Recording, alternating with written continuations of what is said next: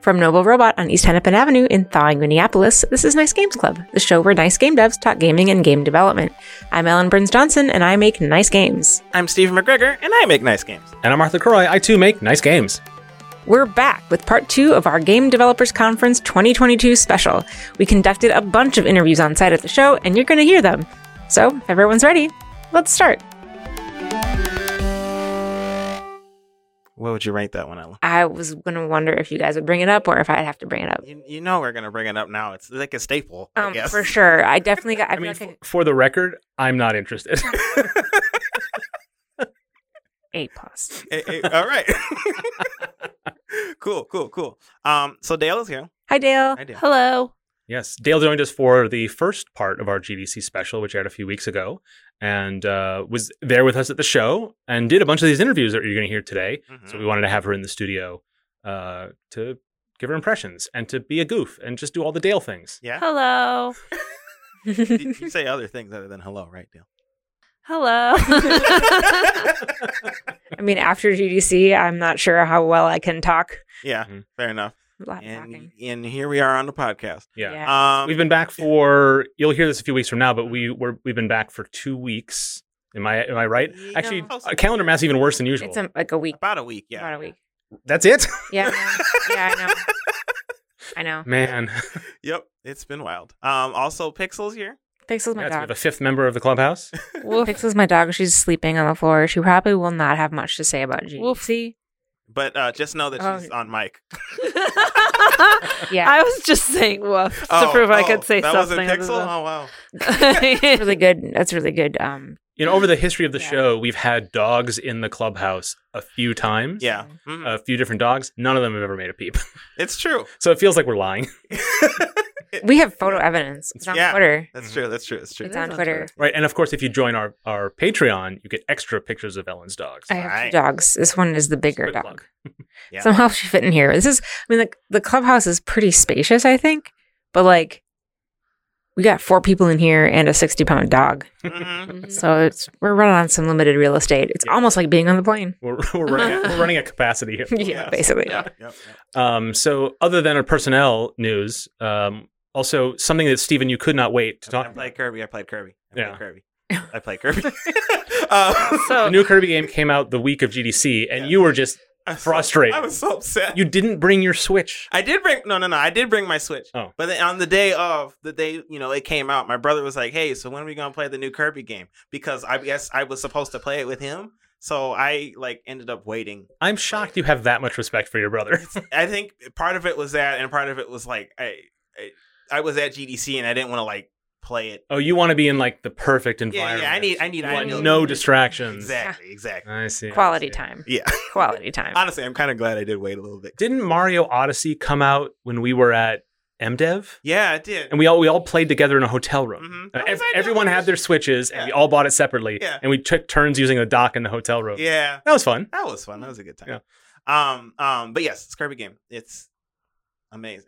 Yay. It really it's so good. Yeah. They improved a lot of stuff about Kirby, aside from the fact that it's in 3D. Mm-hmm. You can move in the Z-axis. Yeah, I've been I don't know Kirby that well. I loved Epic Yarn, but that's not really a Kirby game in the traditional sense. Dale and I played that together. Yeah. And so I've been peppering you with questions about it. And the impression I've got from you is that the improvements and what's different about it is very much apart from it being 3D, which is also a first for the series. Yes. That seems the least interesting part of it to you. Actually, it's kind of weird. Well, actually, so they made a bunch of changes to the powers in order to accommodate 3D. Mm-hmm. In more recent Kirby games, they've increased the size of each power's individual movesets, but they reduced them they made them less complicated for this game because of the fact that they're moving in 3D. So I think that's the main, aside from the fact that the levels are different and I guess movement is different. That's the main core change that happens due to it being in 3D. It's the moveset shrunk to make it simpler to make up for that fact. Yeah, you've got more movement capabilities and like what you just said. Yeah. What you just said, but again.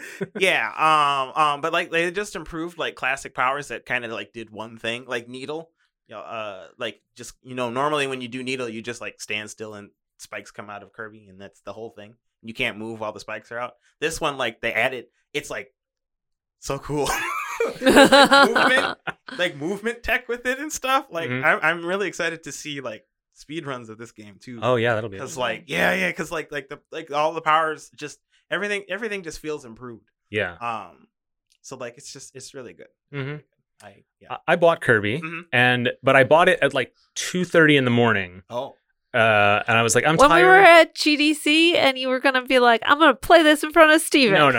Me, Steven. No, I didn't bring my Switch to GDC. It was it was last week or whenever the time between then and now was. I seem to not know. One of them days.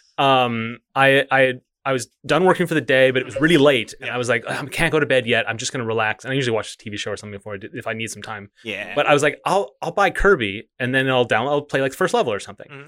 And I bought it, but it took a while to download. Oh. And so as I was waiting, I played Mario U Deluxe, which I bought a while ago but hadn't played much of. I played the challenges in that game, which are just these short snippets of like, move through this level with the flying squirrel suit without touching the ground. Yeah. Very, very focused. The kind of Mario challenge I like. Yeah. And I just played that for like 2 hours, which is like not notable except for it was available. It was what I was going to do while it was downloading. It took forever to download. Mm-hmm. So then I just went to bed. So I have not played it yet. So, Mark 1, Kirby 0, bed 0. Pretty much. I guess so. I got gold medal in all those Mario challenges. Nice. That's good. They are. So you're saying you got more than also, one point there. As far as this is, this is 100% side point to a side point. But the flying squirrel suit in Mario U, I forgot how much I hated it. So maybe Mark 0. I think it's because I didn't play Mario World growing up. Oh, but I much prefer Tanuki suit, Raccoon Tail over the kind of like floaty. Like I hate the cape. I hate the flying squirrel suit. Cape's hard. Yeah, just boo. Okay, Ellen, you also have Kirby, right? I have. We haven't cracked it open yet, though. Okay. Eric and I have been doing couch co-op Fridays. I've talked about this on the show before, but we have really different game preferences. Mm-hmm. At least, we have really different game preferences. So when you can meet in the middle, it's like a big deal. Yeah, so we've set aside some time to do couch co-ops every Friday. Like 100% of his games otherwise are currently Elden Ring. It's just like, and then he carves out some time for me and some time for tabletop games on Sunday mornings. But how generous! No, we said we always have, we've tried to like do date night stuff, and throughout the many years we've been together, and right, you have things in your life that you share other than games, so it's fine if you have different tastes. We have dogs and games, right? Books. Well, anyway, we were going to start Kirby on Friday, and we got distracted by Netflix. We've been watching Dark. Okay. And we have a lot of fun with timey-wimey stuff, trying to figure it out. So we got very distracted by Dark. So we'll probably pick up Kirby after we're done binging Dark.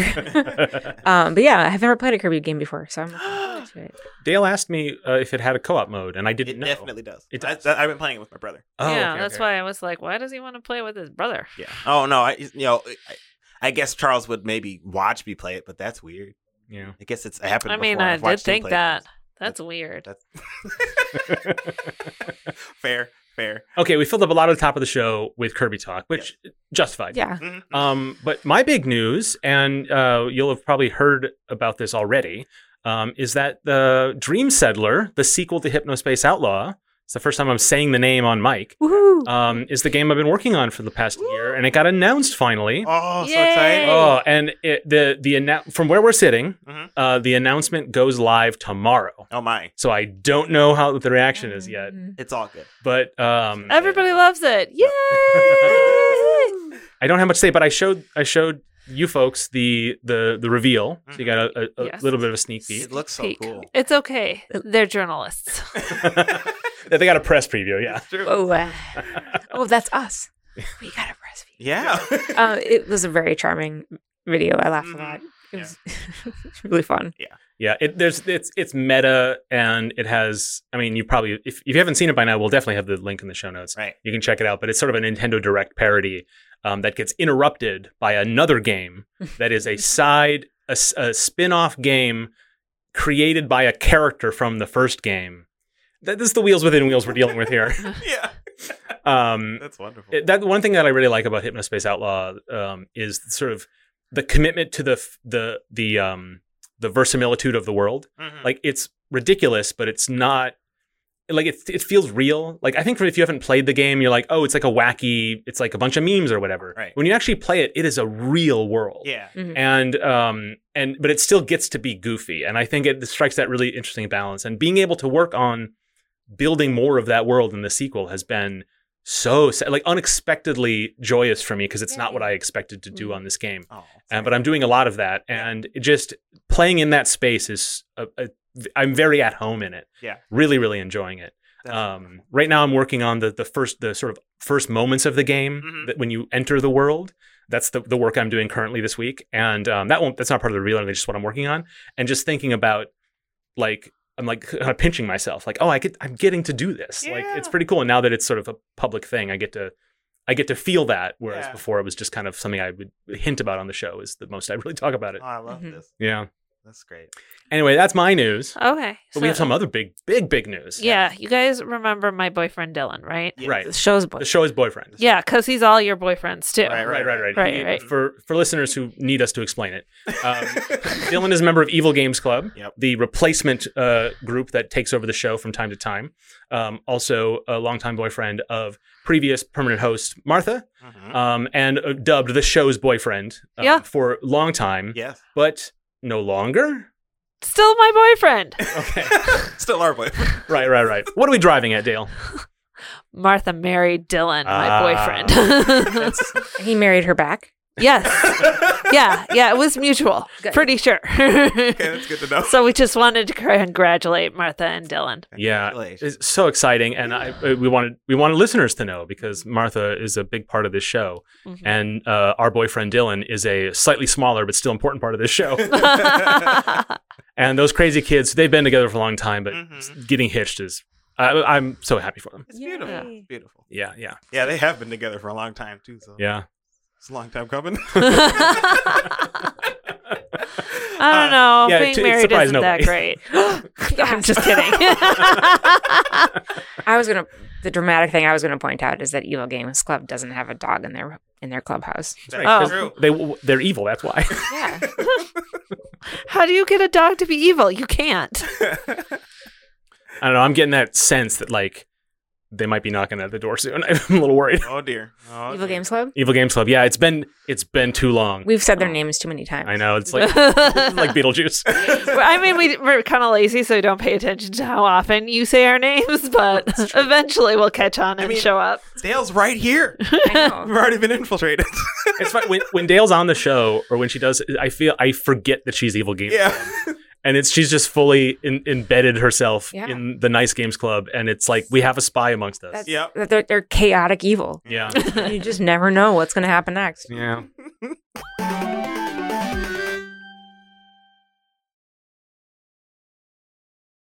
Okay, so the first thing that we saw, or rather Dale saw, Yeah, and Dale wasn't the champion. only one there, but this was I brought Steven. right. It was what? Cat Cafe manager. Yay. Yeah. Now this is it's exactly what it sounds like, but Yes, it is. more than that, Dale, you got the game's not out yet, or maybe it'll be out soon when this Yeah, comes it out? should. I think it will come out by the time this episode comes out. Okay. Therefore, I did not bother doing any calendar math.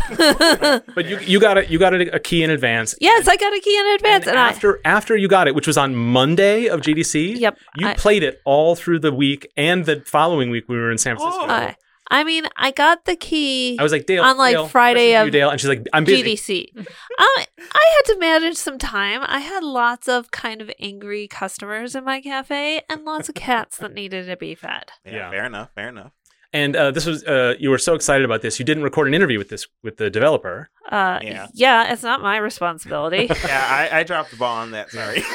Well, I was just going to say we have a ton of these that we're going to talk about and we'll be playing it during the show. Right. But before we get into that, we do want to talk about some of the things we saw that we didn't get a chance to record, Yes. just to get our impressions down on Or- the show. We saw in a very loud environment where the recording is not great. Yeah. I think when we went to the show, we were like, let's record a couple of interviews or whatever, and we got a ton of content. We did get a lot of content. And so it was more than we could reasonably log file recordings, but we wanted to get some of these impressions out. Next one of the IGF finalists, Ellen, you played this one. Mm-hmm. Strange Horticulture. Yeah. You seemed really into it. It was really cool.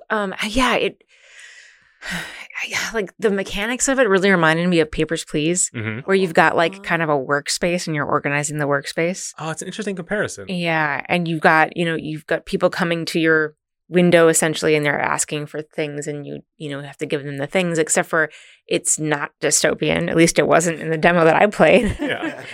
You may not have hit that twist yet. Who knows? I don't think it's dystopian. Instead, you're dealing with. What was that? I hope not. I really hope not too. Yeah. No, it was really different. Like it was almost kind of like dark academia almost. Oh, that's interesting. Like you're dealing with like a herb shop. Mhm. These are like magical herbs. If you like imagine yourself in Diagon Alley from Harry Potter or something like that, people are coming in, they're like, I need a plant or I need something that's going to help me do this. And then you're like, okay, I need to do this and I need to find this plant. But the hitch, of course, is that you don't, when you're coming into this shop, you like inherit the shop. So you don't know all the plants. It was really charming and I really liked identifying plants. And they did an amazing job with the artwork and the plant artwork and everything. It felt really, really cool. And there was a cat you could pet. So Yay! Yeah. Segue. We didn't even plan that in the order. Yeah. Oh, I will say this about at Cafe Manager. We're still talking about cats. Yeah. It's about cats. Uh-huh. That you get cats for your cat cafe, and I've been volunteering at a cat shelter lately, which is Feline Rescue in St. Paul. And I kept naming the cats in my cafe about with the names from the cats from the shelter. Oh, It's very charming. It was so cute. I was like, I know who you are. I did not name the plants in Strange Horticulture, but I feel like if I had enough time with them, I probably would have. Of course, they did have names. Looking over your shoulder, I was you're talking about the art, and I was really impressed too. And I got the impression that they were actual flowers. But I was talking to the developer while you were playing, and no, it's essentially Pokemon in a way. They developed their own system, and at first I was like, oh, that's tricky because players might have some difficulty approaching that. Because unlike like strange creatures in video games, I don't think people would assume that going in. But it's such a great choice because it levels the playing field for players. Yeah, and it does present it as a magical space, like a Pocket Monsters kind of genre. Yeah, it was cool. And they did a really good job building a proper system of all different types of plants. Yeah. Well, hopefully we can get the developers on the show at some point. But one of the things that I was delighted by was to hear from them some of the feedback that they received from players who happen to also be like botanists. Yeah. And they're like, this isn't how it works at all. Yeah, okay, but yeah, these are magic plants. yeah, they're magic plants. Yeah. Right. Suspend your disbelief, please. Really get them on the show. Of course, as a learning experience designer, you could imagine a game like this to actually teach botany. Oh, for sure. But like you always are dealing with some level of abstraction. Yeah, right. exactly. Yeah. So the question is always what level of, if you're trying to elicit like some kind of real, you know what? Yeah, there's a lot more to talk about there. But I want to talk about Small Life. Yes. And that's something That's the name of it, right? Yeah. So, Is it like Tiny City or what's the name? No, I'm pretty sure it's Small Life. Right? Small We will correct ourselves in the show notes. This was an Petite IGF people. finalist for Best Student Game. Yes. Yeah, and it was really cute. And Steven, I started playing this, and I'm like, the art style I think really draws you in. It really very much up my alley. It has it's sort of point and click. It's like a casual Where's Waldo. Yep. In a way. Good way to With describe some interaction mechanics, and you achieve some goals in each of these stages. And I was like, I'm a little frustrated by this because it's mostly just clicking everything. Yeah. And I'm like, that's actually kind of fine. Yeah. But then you got behind it, and with your sort of like competitive drive, like, I was thinking you wouldn't like it because I was thinking like, well, the systems aren't clear enough. It doesn't feel as much like a fair game, but you really liked it. Well, okay, so ultimately, all of those complaints you had, and as you were watching it and as I was playing it, I agreed with all those because it was you do kind of just like randomly click and things just kind of randomly happen. But it ate your time. You got into it anyway. Yeah, I like changed my mindset from like being like, oh, this game is. I was gonna say this game is fair, which isn't. It's not in. I'm not trying to be mean about it. I guess I just changed my mindset to think of it as like, just click random things and then stuff will happen at some point. Yeah. And so once I did that, then I just like, clicked random things and then stuff happened, and it was fun when things happen. So that's why I liked it. Yeah. There's a little bit of a surprise and delight. Yeah. Because as you're clicking around, then eventually something happens, and it's not a result of your deduction, which is a criticism of the game, but it provides a different feeling, which is pretty cool. Yeah, exactly. Yeah. Exactly. So that was I'm imagining things like, I wish this could be a bigger game with much more puzzle-like mechanics and still be casual. And so I'm imagining it like the way I would judge a jam game, where I'm like, what's the potential here? Right. But I don't think that's necessarily fair because it is a student game, so I'm thinking of it in those terms. But as it is, it surprised me too with what it delivers. Because of those flaws. You could make a case that it's worth it in a sense. And it's very engrossing. It's fun. Kind of reminds me of like, this has never happened to me in real life, but I really wish at some point it did. But the closest experience I can think of this is playing Small Life. And that's like going into a room that's just full of buttons and you don't know what they do. Like, what does this button do? Like, press. Like you're pressing everything. You're like, ooh, what does this have? And then something happens. Ellen, you've got a couple of things in this list. Oh boy, I do. Yeah. So I played I did a lot of demos last week, and I was able to record a few conversations, but some of them didn't turn out, and some of them, the audio wasn't great. Anyway, one of the games that I played was called Puzzles for Clef, and Clef is a very cute creature. And Puzzles for Clef is kind of like, it's like Metroidvania sort of, but there are no enemies, so it kind of reminds me of Newton a little bit. That. Yeah, and you're using musical abilities to interact with parts of the environment and to discover puzzles and stuff like that. And it was adorable. The thing that initially piqued my interest was just on the trailer, there was like this mechanical dragon. I'm like, okay, I gotta see what this is about. I did see the mechanical dragon, and it was absolutely lived up to my expectations. Nice. Awesome. Good. But yeah, it was really really good movement and like felt really satisfying. So I want to play that too. I want to play all the games, but yeah, that was another one. And then this was from a different group, but they were as a publisher, it was coming out with a couple different games. One, Northgard, which is like I think it's got 4X elements, and they also have Dune Spice Wars, and Dune Spice Wars was what was really interesting to me. Okay, being a fan. Yeah. Can you say that again slower? Dune Spice Wars. Thank you. Dune. Is it because I thought it was Doom earlier? Yeah, Spice so I Wars. figured somebody is driving along in their car and thinking about Doom now, and I wanted to make sure. No, Dune with Sands. Dune, the recent movie. Yes. Although, Yeah, because I was thinking maybe it was Doom Splice Wars, where you do some genetic engineering on the moon. Amazingly, I could see that being a that spin-off. could be a thing. Yeah. That's Yeah. great. But it's not a license for the film; it's for the original Yes. IP, right? So Yeah. it has its own aesthetic. Mhm. Wait, the original what? Like the book. The book. books, yeah. Okay. Yeah. Original IP. Yeah, the books. Okay, I just wanted to make sure it wasn't the original movie Oh yeah. No. with Sting. No movies. It's they're cleaving close to the books, and they explain that a little bit, but it looks pretty cool. Mhm. And I'm not I have dabbled now in 4X thanks to Steven mostly. But it's not the genre that I regularly turn to, so I'm, but I'll keep trying it out because I like trying lots of different things, and so I'm looking forward to it. And I just really like I really like the franchise. I really like the IP. So I want to give those Harkonnens what for. Yeah, because Dune is a political drama, it lends itself to board games. Yeah. It's a computer game, but it's like an RTX kind of 4X-y thing. I don't know. Is it, Dune 2? That's what it's called. Oh. Like a famous. Like Dune with the U, Yeah. not Doom 2. That's something else, right? That's another sequel. Yeah. Yes. Okay. Fair point. No, but there have been a couple of notable Dune games. Yeah. Because it does seem like an IP that's appropriate for gameplay Mhm. in a way that others aren't necessarily. Mm-hmm. That's cool. Mm-hmm. Mark, we saw this game table. Yes, you and I were walking the expo floor, and Yep. we got into a long conversation with the inventor, Mhm. and proprietor, you'd say, of this company that makes little tables that have little giant Android tablets in them that are meant to run board games. Yeah. And this is a genre of device. There's a couple of different competitors in this space. Yep. And actually, one of the things when we were talking to this guy, he actually was, I think he'd been tired from talking to people all day and from dealing with but he was talking about the struggles that the business is having of presenting its use case. Yeah, he was really open about a lot of this, which I appreciated. Yeah, and he didn't really know what we were there for, so it was kind of interesting. Mhm.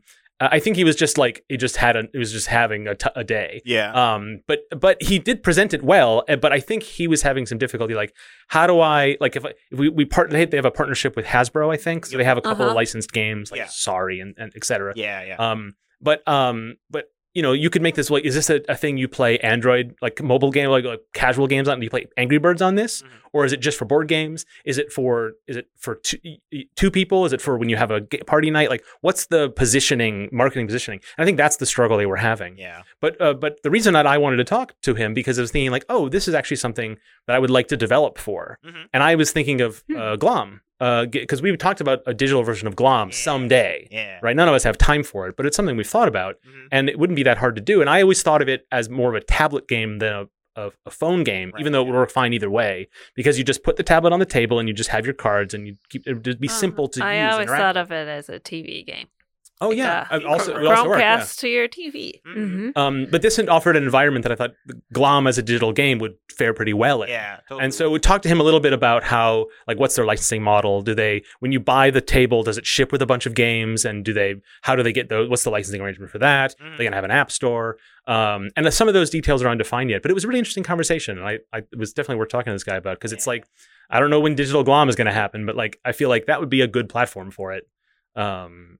Even though, like, I don't know. I mean, is it a thing that people need? You know, like, I don't know. But just as a developer, it seems exciting to make stuff for. Yeah. You know? I was curious about that too. Mm-hmm. We'll see. We'll have to keep in touch. Yeah.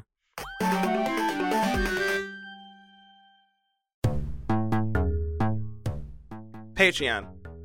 We've got it. Yes. You want it. Patreon.com/NiceGamesClub. You can get. Actually, you know, we have these interviews. You know, we have a lot of content, right? Yeah. And there's too much content for this particular episode. What? Yeah, I mean, you guys talk a lot. We do talk a lot, yes. We talked a lot at GDC.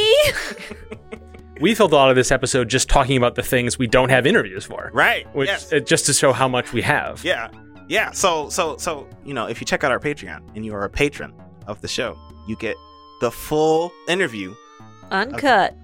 Yeah, uncut. That's a good way to describe it. Is it yeah, so check us out at patreon.com/NiceGamesClub and listen to the full interviews from GDC. Right, and that's only the latest content that's going to be up on the Patreon. Yes. We also, from time to time, put out stuff that just wouldn't make sense on the show. Mm-hmm. We played a bunch of our old Nice Games jams recently and recorded our impressions of that, and that's a 5-part series on the Patreon. 5-part series. And of course, the biggest piece of content on the Patreon is a ton of our working sessions from last year when we worked on Roboston. Right. So if you want to hear us in a lengthy format, batting around game design ideas, that is, I think, really valuable. Yeah. And then there's outtakes and bonus segments. We have a whole 200th episode special bonus segment that's only available on the Patreon.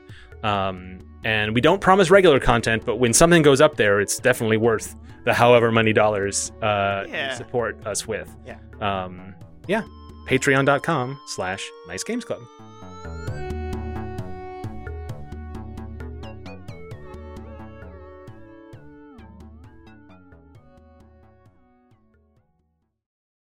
As humans, we're naturally driven by the search for better. But when it comes to hiring, the best way to search for a candidate isn't to search at all. Don't search, match with Indeed. When I was looking to hire someone, it was so slow and overwhelming. I wish I had used Indeed. If you need to hire, you need Indeed. Indeed is your matching and hiring platform with over 350 million global monthly visitors, according to Indeed data, and a matching engine that helps you find quality candidates fast. Ditch the busy work. Use Indeed for scheduling, screening, and messaging so you can connect with candidates faster. And Indeed doesn't just help you hire faster. 93% of employers agree Indeed delivers the highest quality matches compared to other job sites, according to a recent Indeed survey. And listeners of this show will get a $75 sponsored job credit to get your jobs more visibility at Indeed.com/podcast. That's Indeed.com/podcast. Terms and conditions apply.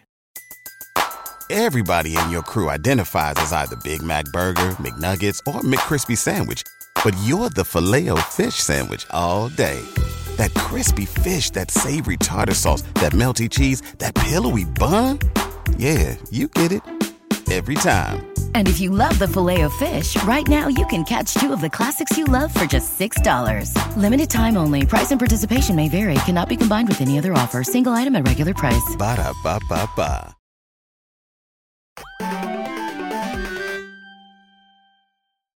And then Ellen, there is a Row to Entertainment. Yeah, so I did. It was one of my first ones I did of the week. So, so Row to Entertainment did a game called Ionia, and I believe it came out last year in 2021. Mm-hmm. It's a VR game, and it's another. It's a musically oriented, theme in the mechanics and also the world, like the way that they put together, like the environments and down to the plants and the vegetation and the critters are all very like musically inspired. Yeah. I mean, Ionia, like if you think of Ionian is a mode, you start on middle C and you play your scale up from there. That's Ionian, if I remember correctly. Gosh, if I'm wrong, it's going to be real dumb. But Ellen was once a music major. Yeah, well, that'll make me sound even more dumb if I get it wrong. You're welcome. Thank you. Nice Games.club feedback.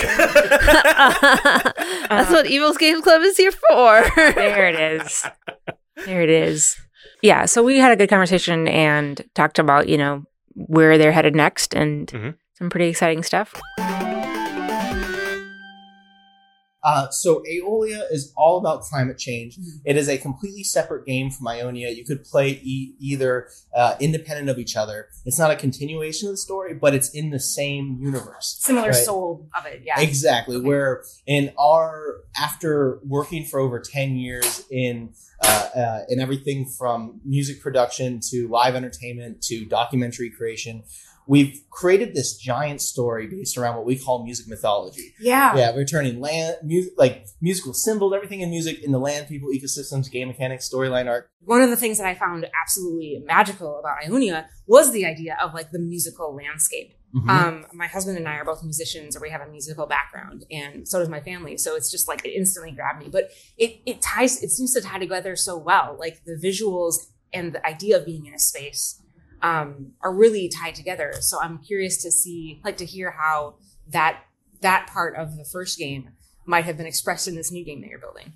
Absolutely. Yeah. And it really comes down to the core of that even bigger story before we ever even knew what VR was. Mm-hmm. Like some of the characters and ideas and concepts and symbols you see in the games were on a live stage show, in front of 20,000 people in the Boston Commons, right? Yeah. Or it was in a music video that we did. So it's really just keeping this vein. It's like our Star Wars. It's our Avatar. Mm-hmm. And it's in a vein of family first, a genuine empathy-driven content, right? Mm-hmm. Which is what we do and what we love and what we strive for. So in Aeolia, what we kept from Ionia, like you won't see Allegra, you won't see any characters, but you will have hints, right? Like at one point you'll walk up and there'll be a big map of what we call Pangea, the continent, right? When all the continents were together, and you'll see Ionia, Doria, Phrygia, Lydia, Mixolydia, Aeolia, and Locria. Mm-hmm. And these are modes of music, but they're also our continents. So that's still in the vein. As well as there's a part of the game where, of course, this one's based in a desert, and your Aeolia is a continent that's ravaged by storms, by giant desert storms, and it's just wrecking it's wrecking everything, and it comes from discord, right? Where harmony and discord, when in balance, creates a lush and beautiful, healthy landscape. But when discord's used in the wrong way through the wrong modus, and that's the powers inside the world of Rhythm of the Universe. Some people can use it for not necessarily malicious purposes, but for their personal gain. And it caused Aeolia to be swept by this desert. But there are little pockets. In one part of our game, there's the oasis. Mm-hmm. And when you're in the oasis, you start to actually see some of the foliage and musically inspired plant life that you saw in Ionia, but sparingly. Yeah.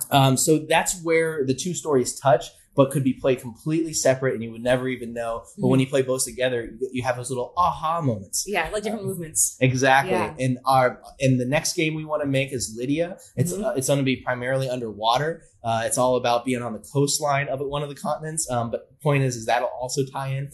So our job is, unlike, we love story living. We blend this easy play, almost VR experience with gameplay, with with traditional game mechanics. But at the end of the day, we want to make games that just get better, but are separate from each other. Whereas Vader Immortal, for example, you have to play the first one if you want to understand the third one. Yeah. And it's fine and they're great and they're short and they're great when you put them together. But I know that my mother had a hard time playing through it. I know that a lot of people do. A lot of people don't get it. Some people don't want to kill things. Mm-hmm. And in general, we want to make it to where someone could play Aeolia and want to be inspired to know more from the studio, play Ionia, have an aha moment, and then realize that now they have, a lot of, they have 2 games that have both supported a nonprofit, that support messaging and empathy-driven content, and also supports a development studio that wants to just make their team better and make their next title even greater. Yeah, that's really exciting. Yeah. It's a good story all around, not just in the game, but about the studio and like the game's development. And there's a lot of really interesting things to dig into there. Now, to your point about, hey, your audience loves to know a little bit about how we make the game. Yeah. So we're focusing on Oculus Quest hand tracking. Okay. So it's all hands first. Controllers are second schema. So everything we're doing is based off of, and you can imagine in VR, playing instruments seems natural with hands. Yeah, right? With your hand, for sure. Yeah. So the first thing you do in the demo that I can share with you if we have time, you get up to this giant bard and there's strings going into the universe, 5 strings, and you do sort of a Simon Says, and we teach you ear training where she's, the bard will play along and then she'll pluck those strings for you, and you have to then pluck in the same pattern. Next pattern, you'll have to hear the last 2 notes. They won't be given to you, and by the last pattern, you'll have to be using your ear training to understand which string. So very simple, and the only game mechanic is simply this, right? But we then learn that game mechanic, especially with hands, right, is you have to sort of flay your fingers out. The pinch motion is the best motion for hand tracking. So we then program that into the majority of the content. We have a Y-shaped flute, which very similar, allows you to see all hands from the cameras on the Oculus Quest headset. Yeah. And it allows you then, akin to the Ocarina in Zelda, you actually, through your environment, see melodies that you can play on the Y-shaped flute, and that then gives you everything from double jump to other superpowers to fast travel. And that's a big part of why Aeolia is not just a linear story game that's an hour and a half like Ionia, but it's a much more full-fledged game that's well over 2 hours of gameplay. That's really cool. I love, there's a interesting parallel. I feel like there would be psychologically. I'm not sure this is actually true, but I'm just going to spout this hypothesis. Yes, please. I feel like the pathways involved in ear training and being able to finish a melody when someone's just given you the first arc, it feels kind of like what you need to do emotionally when you're trying to empathize with somebody, right? You're getting part of the melody from them, and you need to make the leap to understand where they're coming from by like singing the last few notes to yourself, if that makes sense. You're absolutely spot on. And I'd be happy to share with your listeners if they go to road2.com, or I can share these articles with you, that they, outside of VR, outside of anything we're doing, there are white papers and research studies on how music drives empathy, how it drives communication, that learning it is a universal language, right? Especially the music theory aspect and the ear training aspect. It teaches you things that don't apply just to music, but to our lives and the social situations we find ourselves in. That was my first interview ever at a GDC, so it was pretty awkward starting up. Fortunately, the CEO of Stride PR was very gracious when I was like, "Is it your first GDC?" He's like, "It's my 13th GDC." I'm like, "Yeah, okay." I'll have to ask that question differently next time. Yeah. Midnight Protocol. Yeah. Another IGF finalist. It taught me how to be a lead hacker. That's a keyboard sound. It's the way that they actually incorporate the hacking. Yeah. Pretty cool. Yeah, it's a very self-aware game. It knows its inspiration and puts you right in there. It was super fun. I can't wait to, beat Kirby so I can play it. Okay, so my name is Sam Achten, and I am the lead developer of Midnight Protocol. Okay. And I'm Casper. I say I'm like second fiddle developer on it. You know? Oh, okay, gotcha. Is it just you two who work on the game? From development standpoint, yes, Okay. I would say so. Yeah. Okay. It's basically a cooperation between two companies, mine, Lugus Studios, and some kind of, independent. Oh. He used to work at Lugus, now he went to a different job, but he had an idea, so he came back, and then, now we're working on it together. Okay. Yeah. So like one of you owns one of the companies and you're like collaborating effectively. Yeah, well, I don't own the company, but I am with the company. Sam is kind of his own company and his own game development studio. Oh, sure. That's actually kind of familiar to. I had worked on an indie game called Vengeance, and I worked on that with my brother. My brother has his own company, and so like his name was like on the on the title and stuff. Yeah, That's no, awesome. I get that. It's kind of like that. Yeah, it's like complicated, but also not complicated. The only thing that's different is he's not related. So yeah. Oh, thank God. Cool. So we're expert hackers in this game. Yes. Yep. Yeah, okay. Basically. So essentially, the setup is, you're a badass hacker. You went to jail for a while because somebody leaked your identity, and now you're out and you're, trying to figure out basically who backstabbed you. Oh. That's the setup for the beginning of the game. How good a hacker can we be if we got hacked?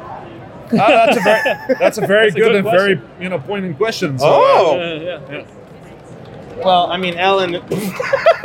Ellen's just mashing keys. No, I'm not. Do it more. I want that to show up. You just discovered everybody's favorite feature of the game. It is seriously amazing. Oh, you just mash keys and things happen. Oh. I'll tell you, my favorite feature of the game is that, you can type whatever you want, but we also there's like backspace, and so you kind of see the character kind of walking back on their own. I saw that. Yeah, so that's pretty cool. from a writing standpoint, that was very interesting. Yeah, you could do a lot of things with So that. you literally can be like the character in the movies that goes tick, tick, tick, tick, tick, I'm in? Yeah. Okay, that's pretty great. We always joke that like the keyboard's kind of like part of the soundtrack of the game, to the point that we put more keyboard sounds in the game just to get more of that clickety-clackety feeling.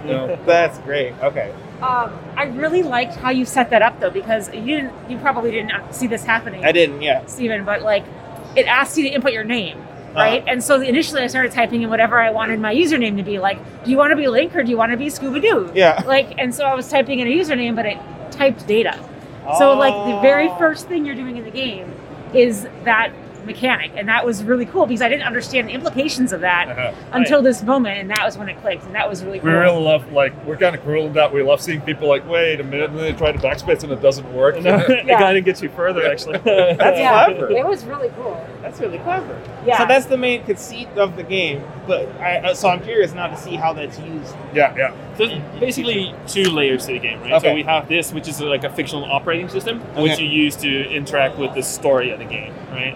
So it's you send emails to characters, you get emails from characters. We also have but it's basically locked right now. We have our own search engine where you can look things up. Okay. And you can determine what kind of hardware or programs you want to bring to missions. Right? Oh, gotcha. Okay. I assume that stuff, helps with the success of the missions over time. Yeah. And the most important part there is that we want a lateral design, right? So you don't get like a sword and then you get a better sword and a better sword. No, we want to give you here's a sword, but maybe here's like a spear and it acts a bit different to the sword with advantages and disadvantages. So cater to different play styles and not like power creep. Cool. Okay. And then now you'll see the second part of the game, which is how the networks work, the actual hacking gameplay. It's so cool. The UI is really clean so far. Yeah. Thanks. Yeah. It's basically UI in the game. Yeah. That's how it comes down to there. Yeah. Thank you. So coming here, I was kind of scared about having all these game developers as our audience, but I kind of figured out they're the best people to have play your game because they actually read your. It's really cool. It's really cool to demo your game to game developers. Yeah. So they understand games and they're just like, oh, I want to play this, and they know where you're looking at your in a way it's less diverse and also more diverse. Well, I've noticed that game developers give you more pointed feedback because they have experience themselves, right? And they also know that you're not going to use all the the issues that the person has. So I think the other thing that's fun about having developers playtest your game is because they also understand how difficult it can be to make a game, right? So they're on your side. Yeah. And the stuff you can leave some stuff up to the imagination. If the game's in development, they kind of see what it's going to be. They're not like, it's broken, I can't do this. Yeah. Kind of sucks to constantly have to do that thing okay, this doesn't work, but picture it does. Yeah. I'm curious, the morality system that you guys set up. I looked at I took a peek at that. Oh. Like white hat, gray hat, black hat. That seems pretty cool. Yeah, we don't want it to be good and bad. We want it to be more like chaotic and lawful. You know what I mean? Like more like a different axis of. That's really interesting because like having played a lot of D&D, I'm used to the axis of like alignment working on those two different. But you almost never in games you explore the chaotic versus lawful dichotomy. It's always like the good versus evil or whatever. Right, yeah. Which honestly, that to me is the more interesting one of the two. But I think so too. Yeah. We have a pretty long tutorial. Yeah, no worries. Fun tutorial. But the thing is, like, it's a game like this, the onboarding is kind of important. Because like, if you get like one thing wrong and it just gets in your head, then it's really hard to get rid of that. So we really had to iterate over that a lot. Yeah, well, you want to be able to know all of your options right away. Yeah, exactly. You don't want to overburden your player straight away, so it's really just get some of the basics. You know, as you get further into the game, you don't constantly get decks anymore, but you have to do it one way or another. Yep. What was the process of developing that onboarding like? Oh man, painful. I hope a lot of playtesting. Yeah, tons of iterations of this. Yeah, like what still bothers me about this is that I think we have a lot of cool visual effects in the game, and we have a lot of cool levels. Like I'll show you after this. Like we have some really cool stuff. But the tutorial is visually very boring to me. Oh, I see. Like most games usually start nowadays like with like a big set piece. Right. Even though the controls are very simple, they start with a big set piece, the easy way. And we tried doing that for this game, but it just didn't work. It kind of distracted from learning the mechanics. Oh, that makes a lot of sense. Ellen, how are you feeling playing the game so far? It's really fun. Like, okay. Yeah, I'm having a really good time. And there's enough of the story already that I'm definitely feel a sense of tension. Like the character that I'm inhabiting, I guess, is maybe pushing it a little bit, which is interesting because I tend to take like narrative games a little bit more slowly because I like to experience everything. And I know there's a difference between the narrative and then like what the player or the character's actions are, but like it kind of creates like a good taste of risk. I think that's important for kind of I guess building engagement and like investing in the story. So I think it's pretty cool. Woo. Yeah, A+. You're acing this tutorial. I had good teachers. Yeah, this is really fun. So we played a sequel or follow-up. What was this one? We didn't play it. We just interviewed with the person. Oh, okay. But yes, 2064 Read Only Memories, the sequel or pseudo sequel, spiritual successor. There's like so I'm not the only confused.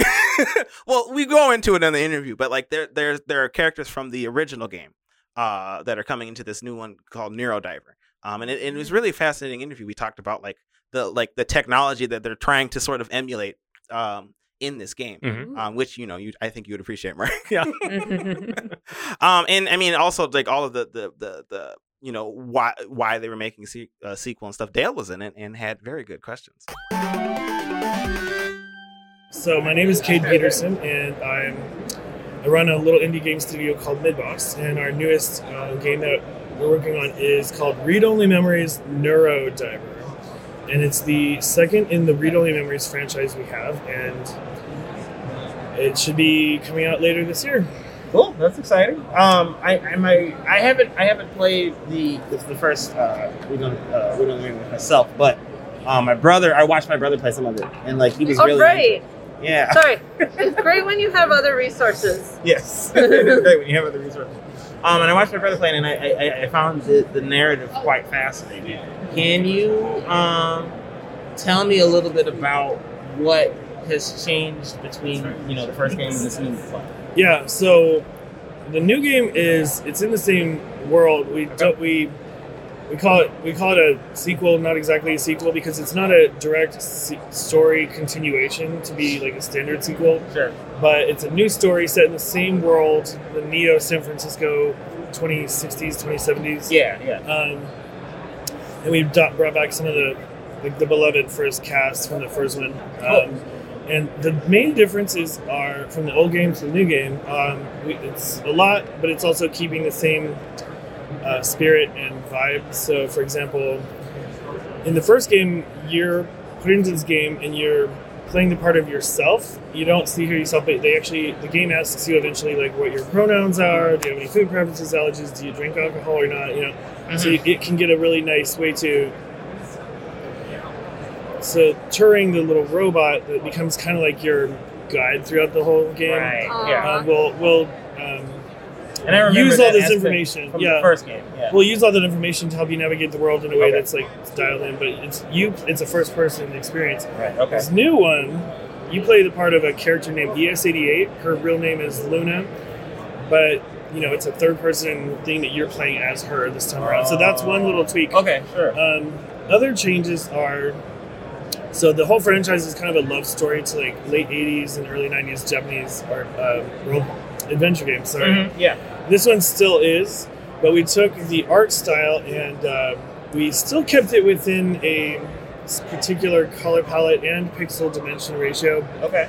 But gave it a new flourish to the color palette and all that. So it's like it'll feel same vibe, but like fresher, newer, brighter, prettier. And then the music. So this time around, we got with a composer that specifically is experienced making this what's called FM synth sound, and that is specifically sounds that came out of a particular microchip that was common in computers and PC-88 machines back in the late 80s and early 90s, where these games came from. So even the sound, cool. Yeah. Was that the case in the first game as well, or is it just this new one? We had a different composer that was like very talented, but not dialed into this particular sound. Sure. And this is like a unique, new, fresh update. Yeah. And then, of course, the new game will have fully voiced. Okay. And we brought back most of the cast that was in, that have reprising roles. Mm-hmm. And, also this time around, we're not just doing fully voiced in English, but also Japanese for the first time.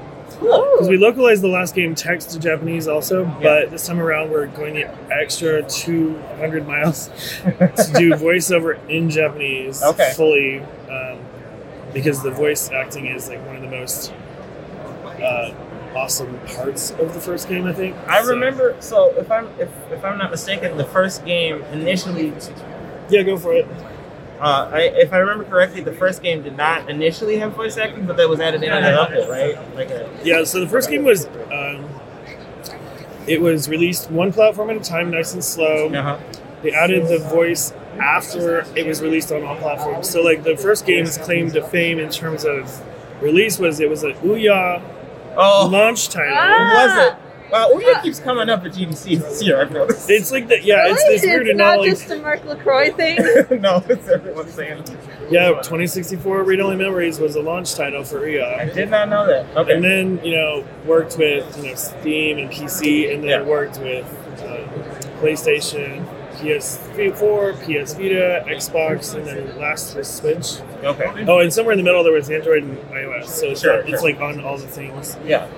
I think it was also on the Engage. Wow. Like, they went every possible platform, but it wasn't all at once. It was all like slowly piecemeal, and then they later added the voice, and that was like a beautiful like major addition. Yeah, cool. And it was so good that like two of the characters actually won awards for the voice work in the first game. Okay. So clearly they chose some good ones. Yeah, that's cool. Okay. Can you talk a little bit about adding voiceover after the fact, and then also what difficulties you're having with getting Japanese voiceover and the process there? So we haven't started the Japanese voiceover there, but our publisher that is handling Japan has experience doing Japanese voiceover, and so we're going to be working with them. They're going to be helping us get the cast, do the casting calls, and helping select the voices. Our creative director speaks a little Japanese, and our other tech director does also. And so between those two, plus the creative direction that our creative director wants, he kind of knows the sounds of the voices he wants. Okay. But we'll be relying with our publisher to help us navigate that bit. And then your other question was adding voice later to 2064 and all that. So that was before my time at Midboss, but I do know from talking to everybody, this adds on to the problem of releasing a game like iteratively from platform to platform, because the code base had been split into multiple versions multiple times. Right. And so they had to go back and add this to all the different versions and then re-release it on all the platforms. So that was the tricky part. And when you release a game all at once, then the main core code base before you port it is 1 versus like 7. Right. And so we're doing this better, knowing that we're going to do voice from the get-go rather than add it on later as like a nice enhancement. What engine did you use to develop the game in? Unity. Oh, you did use it in Unity. Okay, but so but the you first changed game, a lot of things. Oh, so you changed the code for each platform, instead of using like the hashtag ifs or whatever. We had several developers touch the game over the years. Okay. And it just became a hot mess express a Okay. little bit. I know how that is. Like I said, that was before my time, but I did have to put together all the pieces and be like, why do we have like all these Git splits? Yeah.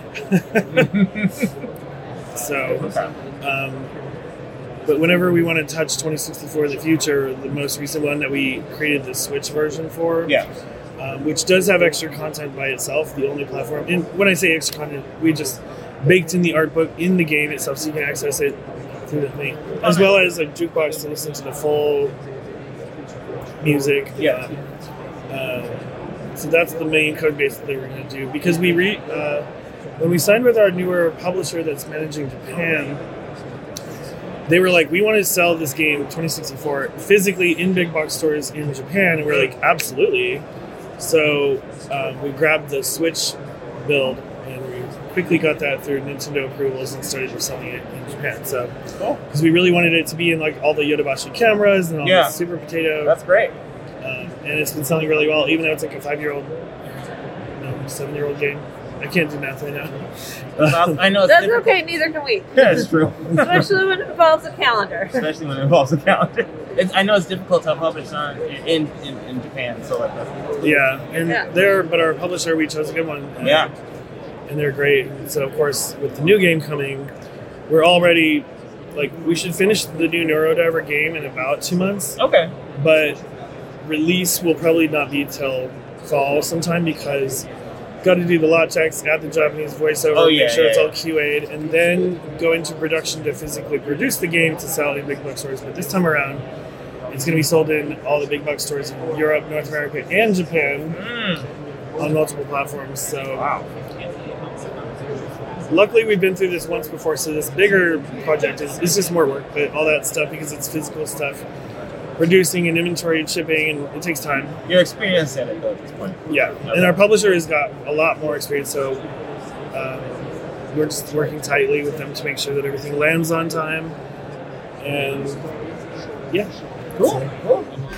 Can you talk a little bit about developing a sequel that isn't quite a direct sequel, and the process for thinking about story and things along and how those decisions were made? I think the way that we approached it is that we wanted to step back and make sure that we had the right intention, because that would drive all other decisions after that. So our intention this time was to make sure that we told a new, excellent story, even though it was an encapsulated, separate story from the first one. But we also had to experience telling a new read-only memories story after the first game, because we worked, in the last 2 years, we worked with the big comic book publisher called IDW to create and release a read-only memories comic book, telling a brand new story set in the same world, but not a sequel story. Right. But it does have some of the same characters. And so we got experience, telling a new story that was separate but in the same world.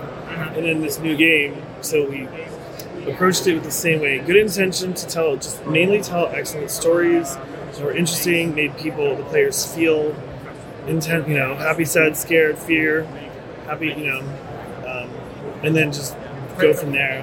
There was previously an idea to create a true sequel to 2064, like previously project named 2065, but we didn't feel like that particular story path was going to be as strong or interesting. Okay. And so we wanted to just put that aside for now and then tell a really powerful, new, cool story. The main feedback we got from the first game was, there was a couple things. First of all, it was very verbose. Oh, okay. So one of the things we took this time around was we told the writers like make it snappier, make sure it's more like written like it's a game versus more like a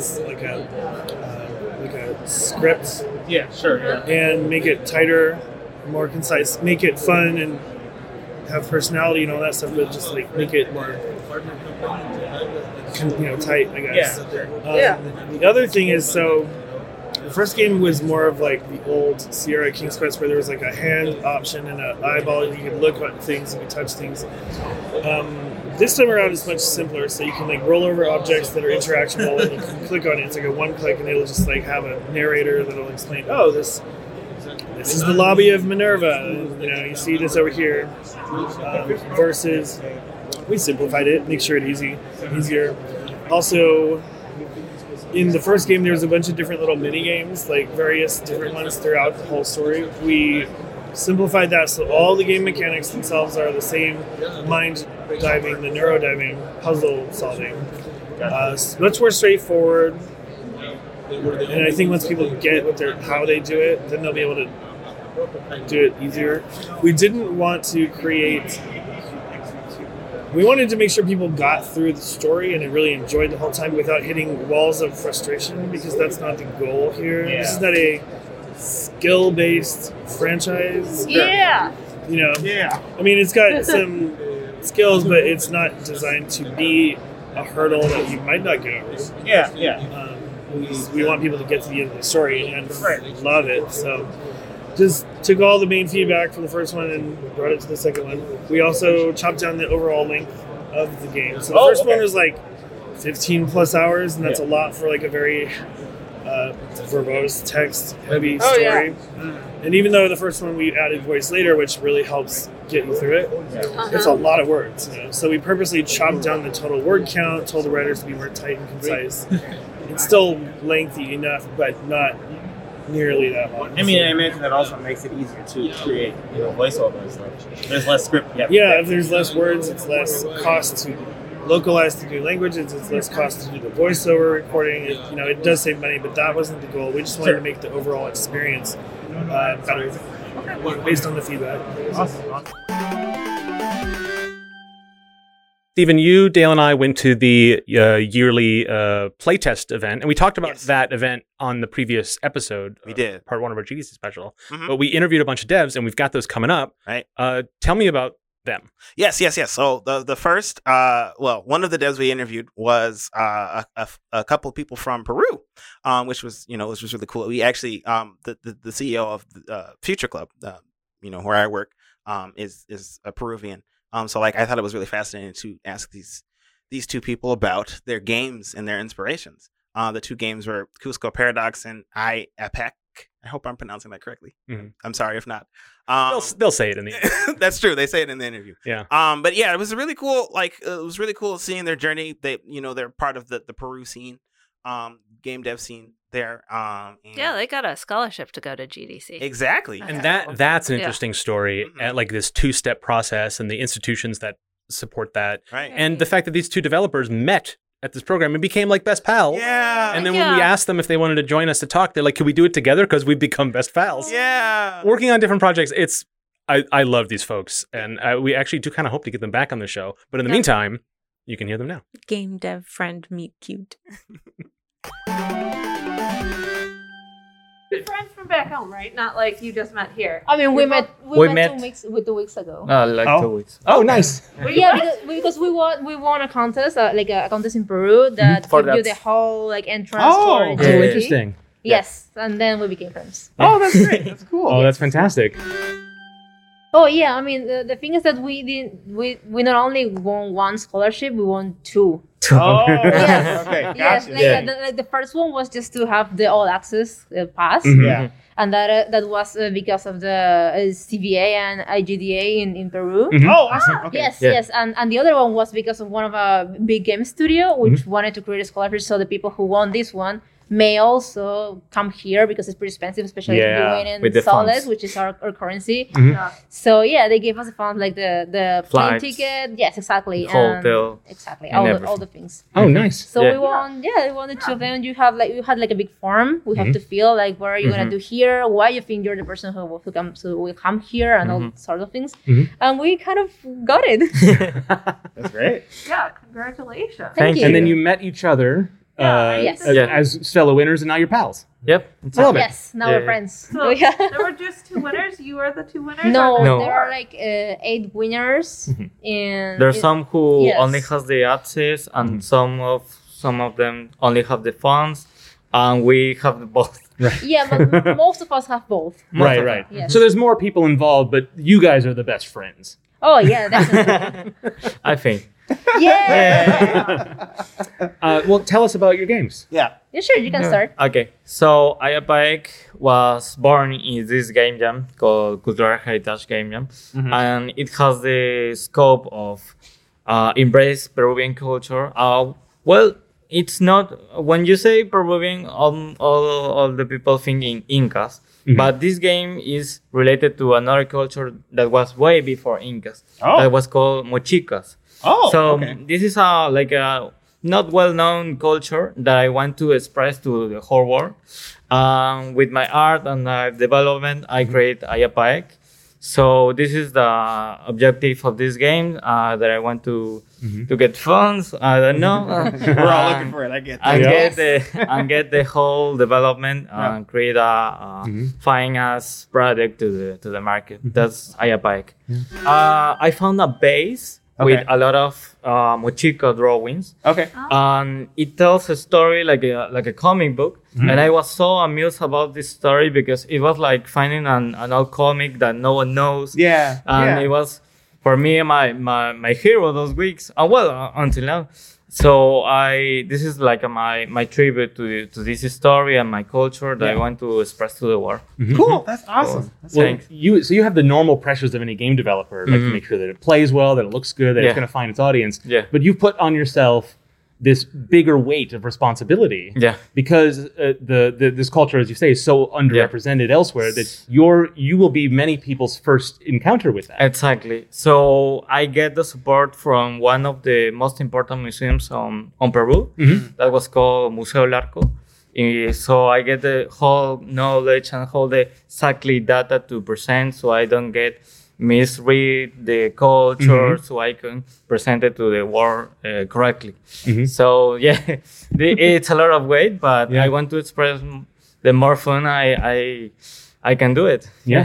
So you said that's priority 1.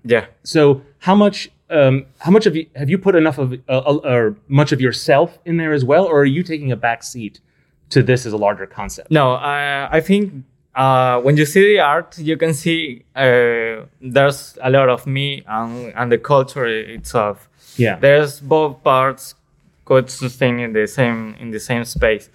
I think there's a lot of the culture and me in this game that I can easily say this is my product and this is the culture represented too. That's awesome. Cool, thanks. Daniela. Yeah, sure. So you haven't seen the game yet, but you will. So I did something related to the Incas, but what I wanted to is to say something, try to fight the homophobia in Peru, because it's very intense in Peru. And you can see in very, like a lot of Latin American countries, but in Peru it's very intense, particularly in the Peruvian Andes, which is like the main geographical location of the Incas. So I wanted to fight homophobia there, so we created a game using aspects of sexual diversity that you can find in the Incas culture.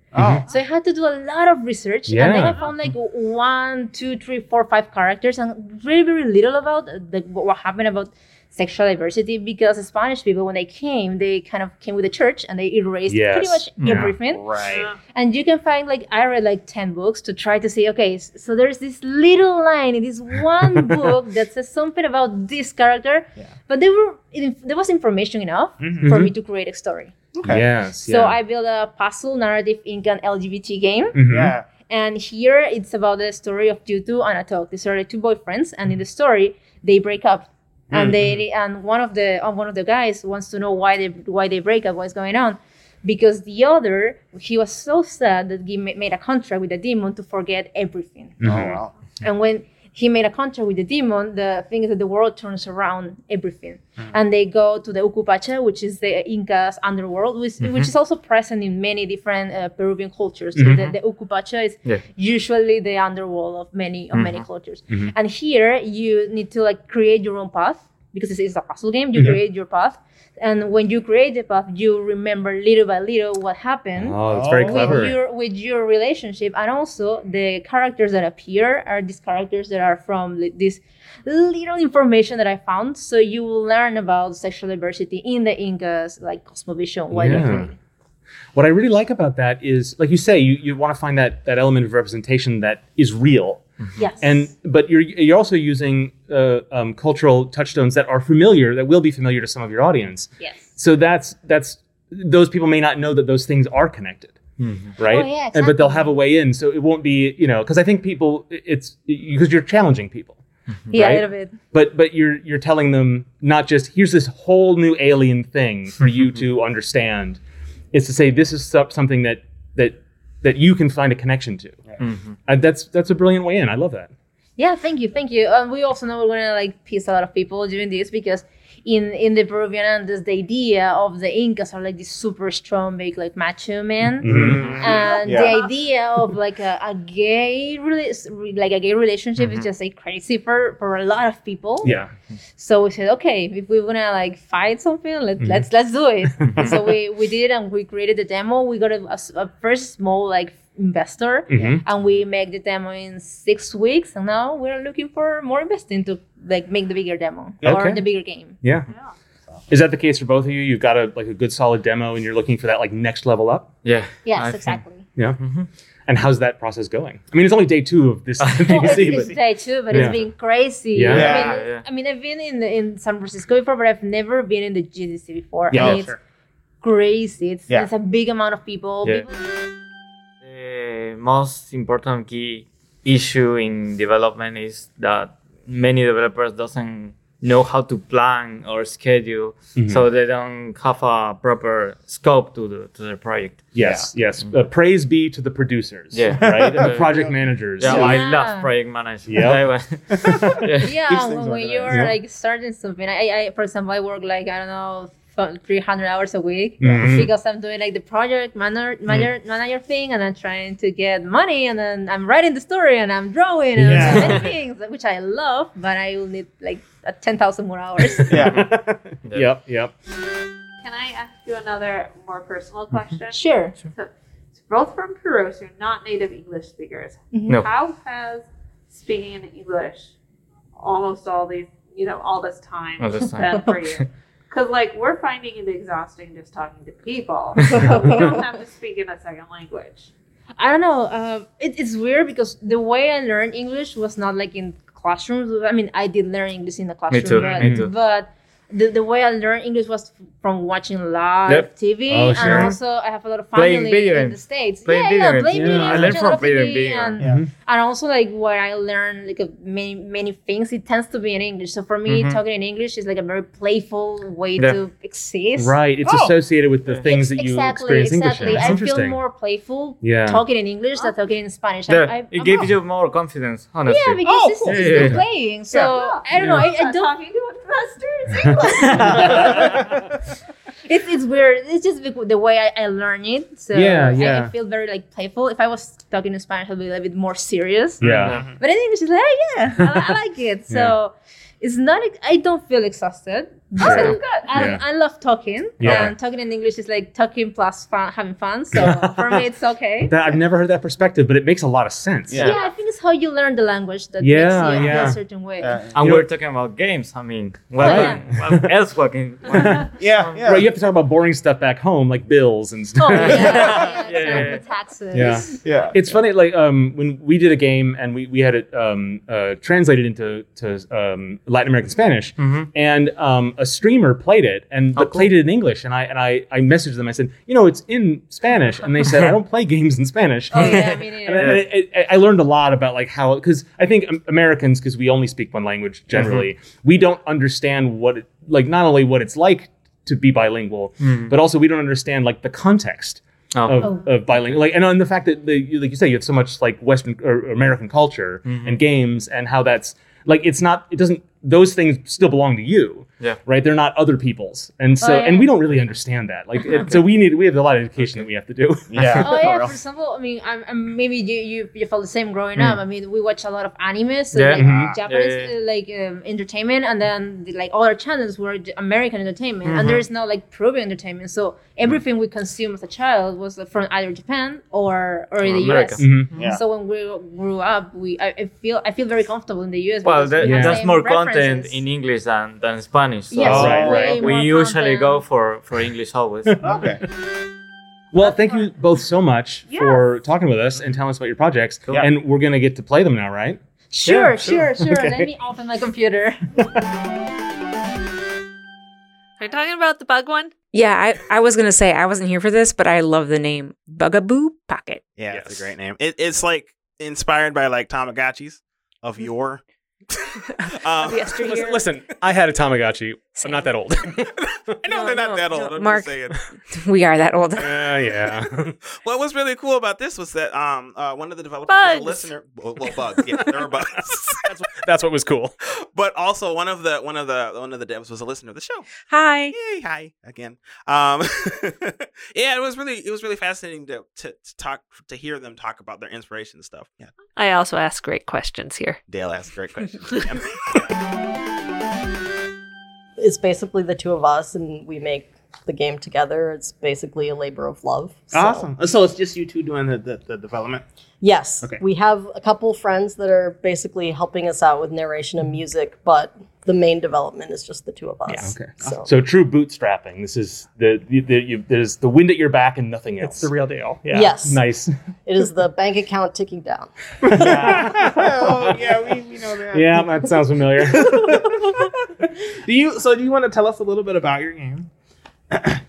Sure. So our game is, again, Bugaboo Pocket. It's a game where you raise bugs, and how you raise your bugs will influence the ecology. So you will raise your bugs, you'll release them, and you'll see that effect on the world. Cool. Dale really liked that. It's about bugs. I like bugs. Yeah. we like bugs. Yeah, so here's a question. When you're talking about bugs in the game, meaning things that are wrong, that are causing issues in the programming, etc., versus bugs in the game, your characters and the things you're raising, does it get confusing? Incredibly. Yes. That's a good question. You have to, instead of a bug tracker, you just need an oopsie tracker. Yeah. Basically. You just change the terminology. Like, we end up calling them insects, but it's hard to call them insects because not all of the, I'm going to do it again, the bugs in the game are insects. Right. Yes. Right. Okay. Yes. There It's you an go. umbrella term. Yeah. Yeah. Huh. We did have someone come up and was like, "Oh, it looks like you have a lot of unintended bugs." Yeah, that was the joke was a swing and a miss because we didn't understand it. Yeah. Like, yes, you influence the ecology. Yes. Yeah, and I mean, I'm sure you've traded enough jokes internally of that variety. You're kind of done with them. Yeah, I mean, no, they don't they're get still old. funny. We still think Y'all they're are my funny. kind of people. Yeah. Puns are great. Yeah. That's great. That's wonderful. So, as a labor of love, as a bootstrapped operation, like, where did it start, and what made you have this crazy idea?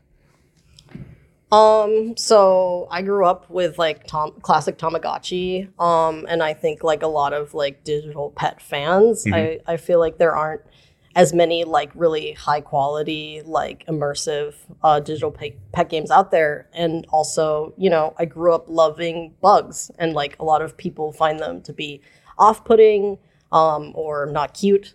So cute. We think so too. And so we're really hoping to like actually help people develop empathy for these bugs. Oh, interesting. You know, to kind of show that they're not something to be afraid of. They're actually helpful to the environment. They can be cute. They can be lovable.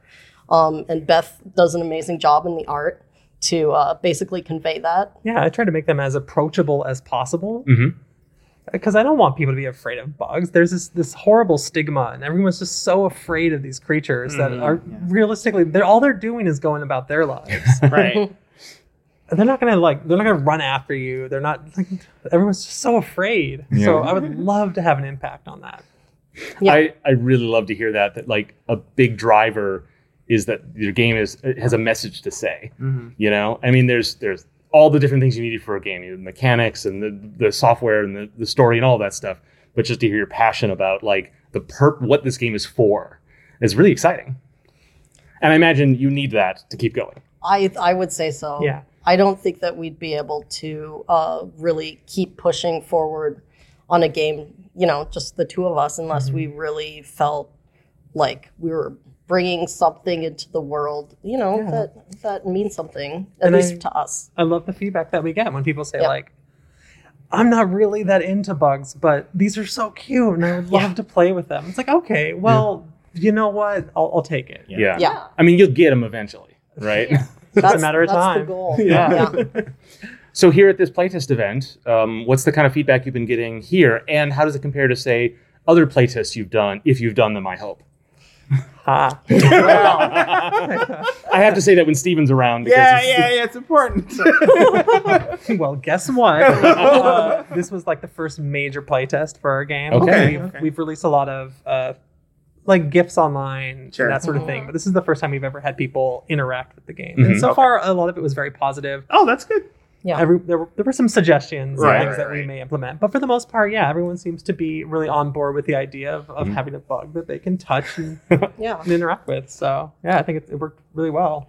I think like that, kind of to your point, like our community, as in people who like see our GIFs on Twitter, like they've been really supportive and nice, you know, and that actually makes me really happy that like this game is maybe attracting, you know, people who just want to pet cute bugs, you know, so.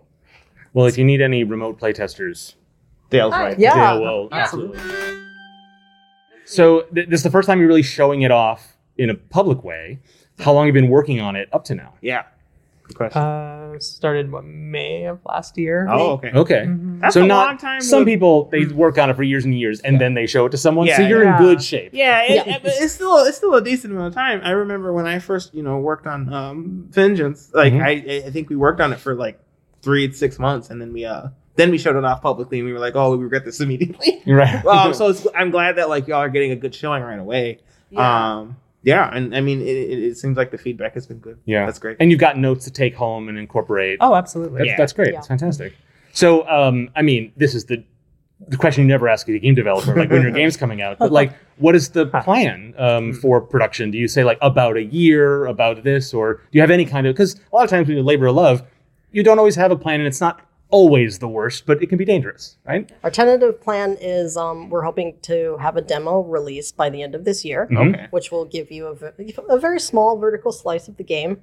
And then we're hoping in 2023 to release the full game, but we cannot give a specific date. That's perfectly fine. No, that's good. Yeah, know what the next big step is and see how you go. There's a 12-month range in that year. So Steven, how long have you been working on Vengeance before you released it? Don't ask me that. 7 years. Yeah. It was a long time. I'm just putting some perspective. Actually, that's a good point. You'll say it'll be 2023, and then it comes out 2024, and it'll be fine though, because like the game will be better for it. We actually just like hard locked our features like a couple weeks ago. So we're like, smart. No more scope creep. That's it. That's great. That's great. Yeah. That's some wisdom. For real. That's great. So do you have any kind of aspirations towards like publisher funding or marketing assistance or going through a publisher the whole way? Or is this a matter of this is yours and when it's done, you will self-release it? Complicated answer. I would say entertaining the idea of it, but also talking about the pros and cons of having that sort of relationship. And we'll figure it out. So right now I'd say tentative maybe. I don't know. Sure. Well, it sounds like once you get that demo going, then you can revisit that probably, right? Yes, exactly. That's great. Now you're still in the I mean, it's been a while, but you're in that early heart of it where you're making it what it is, and maybe the other stuff's a distraction right now. Yeah, one step at a time. So that's great. Well, apart from your game and this event, how's GDC going for you? It's been really nice. Yeah. I mean, it's been surreal talking to all these people and seeing them all, first time in 2 years. Right. It's a big group of people when you're stuck with like one other person for 2 years, right? Like, and all of a sudden you've got I like how you're looking at me. What other person? Well, you are that one other person. It's been lovely. Just been very clear. But yeah, it's just seeing all of these people and being social for the first time in so long. Yeah. It's weird. Yes. It's a little. Yeah. Yeah, it's like I feel like we're not doing that much. We're even coming a little bit later in the day, and by the end of it, we're just dead. Oh yeah. Yeah. And it's only day 2. Yeah. Right? Yes. Thank you for the reminder. Yeah. So the last one we have from the playtest night is actually the first interview we did at the playtest. Yes. Which was for a game called Star Salvager. Yes. And you really liked it. It was really interesting. It felt intuitive as I was playing it. It was like, I was like, what am I doing? What am I doing? And then like 3 minutes later, I was like, oh, I got it now. It's a puzzle shoot 'em up. Yeah. It's like a fascinating. block puzzle. Like not just that it has puzzle elements, it's traditionally puzzle-like. Mhm. And it's a really interesting hybrid. Yeah, it was really cool. And it was really fun to talk to the developer about it and like his journey into game development, because I mean it mirrored some of the stuff that you went through, Mark. Mhm. Right? Yeah, give it a listen. So my game is called Star Salvager. Okay. It's what we call an action roguelike. Roguelike action puzzler. There you go. How hard did you practice Obviously that? not enough. No, I mean like actually deciding what to call it, right? You have to have that like one line, right? You're not pitching it to us. We're actually interested in the process. Yeah, no, it's actually a really, really tough decision to pick basically the 3 words that describe your game the best. And so we settled on action, roguelike, and puzzler. So those are, that's kind of accurate. It's like the 3 elements of the game that we feel are most important. Yeah. Now you said we. How many people are on your team working on this game? So it's me plus 4 employees. Okay. And then we work with 4 or 5 different contractors as well. Okay. So how are you funded? We are from Canada. So government money. Oh boy, I wish we had that. We're from Minnesota, so we're so close. We're so close. You guys have venture capital, don't you? It's not as great. It's not as great. Let me tell you.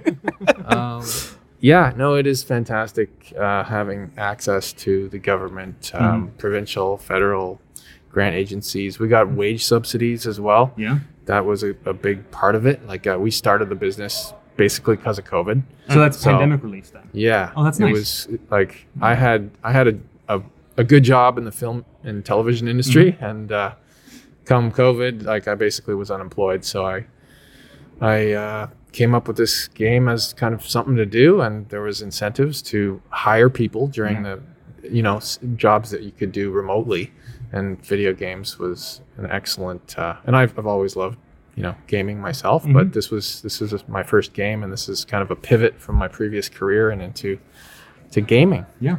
Mark can relate to that really well. He did a lot of the same things. Yeah, I did commercial video and film for a decade before switching to gaming, and it's a lot of the same skills apply, right? It's transferable, but not everything. Definitely. Yeah. I mean, it's visual storytelling. A lot of visual storytelling is involved. A lot of dialogue writing. A lot of it's it's definitely a lot of overlap there. So I don't do any of the coding. I don't do any of the technical stuff. So I still am very much on the kind of producer, director side of things, I guess you'd say. So this is your first GDC then? Yeah. So it's day 2. Yeah. How's it going? I'm enjoying the event that I am currently participating in. Probably most of all so far. I've done the whole meet to match thing and tried to kind of realized that I may I probably should have done more homework before coming here and really narrowed down the people that I want to meet with. So you're not alone in that realization. I think a lot of people go through that. Yeah, there's not a lot of assistance when you say, I'm going to go to GDC and do some business. There's not a lot of, you get advice from people, but you just have to learn by doing sometimes. Yeah, exactly. I mean, and that's the real, that's my biggest objective is just getting the lay of the land, doing some recon, figuring it out. You know, So you gave us a key for your game. So you're far along. So you're here at Playtest Night for some like beta feedback, or what's the timeline for production? So we're hopefully launching on early access at the end of the month. Okay. So yeah, like April 1st kind of thing. Really soon. Really soon. It's probably too early. I know it is. Like it feels that way to me. It feels like it's still too rough, but we just can't go any further with the game development without actual feedback from people playing the game for more than like 15 minutes. Yeah, you know what I mean? Yeah. So that's what we're looking for. Yeah, we're looking for people to, sink in a few hours, 5 hours even, and just tell us what they hate about the game. I love hearing developers talk about playtesting. I was talking to someone else earlier today, and they were just like, "Oh yeah, we love getting feedback, and iterating off of that." I was like, "Oh, this is great. Yeah. This is just good to hear that someone's focused on getting that kind of content." Interesting. Yeah, it's like it's a roguelike, so it has that procedural generation element. That means there's like thousands of permutations of possibilities for what the players could experience, and that's just something that you need a very broad community testing situation to achieve. So the folks here who are sampling it, you're getting some early reactions, but not the dedicated feedback you really need. I mean, we're getting. This is interesting because it's totally hands off. Most of our playtesting that we've done so far has been kind of one-on-one. Coach them through the tutorial, very handheld, and this is just kind of seeing people's reaction to the screen and to the game, first impressions kind of thing. So yeah, it's really cool. Any big surprises? I don't know yet. I mean, it's too soon to say. Like, I'm surprised that there's just such a range of people out there. Like some people are like, this is way too hard. And then other people are, the opposite. So yeah, how do you balance that? It's, I would guess it's a good sign that people have differing opinions, because if everyone felt the same, then maybe the game wouldn't be unique enough, right? True. But hopefully you'll learn more when the game's out in early access. I can't wait. Yeah, cannot wait. Me and Dale and Ellen went to the European Game Showcase. I think that's what it was called. And we played a bunch of games here. One of the games we played was called I Doesn't Exist, which was really fascinating text adventure. A modern text adventure. Modern text adventure, yeah. It uses, I'm going to butcher this, machine learning, because we had a conversation about this earlier. It uses machine learning to help the text adventure part work. Right. So they definitely included a lot of retro aesthetic in the design of the game. So you have to launch fake DOS from Windows. Yeah. Which, speaking of being old, I had to do when I first started playing games. Yeah. And it was one of my something I actually kind of miss is you boot it up and it goes and then you have to go /win, press enter, and then anyway. You open Windows or you play something else. Jane of the Jungle. Yeah, Rosella or and they kind of capture that process. Yeah. But then they go on and they do more, and the old text adventure games where you would have to input a specific set of characters, in order to have something happen. But you would have to say specifically go to and then the name of the thing. Yep. Whereas here you can say walk to. Right. Walk to water. Walk to wire. You still end up at the water. Yeah. It learns your intent. Yes. It learns your intent. Yeah, exactly. That's so fascinating. In this genre specifically. Yeah, it's really interesting. So they're on the other side of the world, but we're going to track them down on the internet. They've got to be on the show because I want to hear more about how they, develop this. It's a 2-person team. Mm-hmm. And students too. Yeah, it's really, really cool. I Doesn't Exist. We both studied game design in Switzerland, and it was our bachelor project that sort of rocketed off in popularity for some reason, and now we're at the GDC, so that's kind of how that happened. As for what the game is, it's a modern text adventure, as you said. That's the subtitle, and we're modernizing the text adventure genre by using, I think, beautiful pixel art and conversational AI actually to make sure that the text parsing is like super low friction. I said low friction. Oh no! Are you not supposed to say low friction? I don't know. I think it's just such a thing. You know, it's frictionless. It's horrible. Oh well, so one thing I noticed right away watching this game is that like I played other text adventures in the past, and I had a hard time like communicating with. It's like a whole language you have to learn in order to play the game. Exactly. Yeah. So and so you said there's like an AI learning thing that like takes your sentences and parses it and understands what you're doing effectively. Yeah, exactly. You can there's a lot of different ways you can tell it to walk somewhere. You can say go, you can walk, you can move towards, all kinds of stuff. And the cool part about it being conversational AI and it having neural language processing in the back, it gets smarter as it goes on. Oh. It's not that smart yet because we don't have that much data yet. But it's supposed to learn from the player inputs. Okay, so it gets better at understanding what the player is trying to say as you play it. Exactly, yeah. Okay. And one thing I noticed especially about this game is like it has, animations, and as you tell it to do things, there's actual stuff that happens on the screen. A lot of text adventures don't have that. Can you go into like the thought process behind that?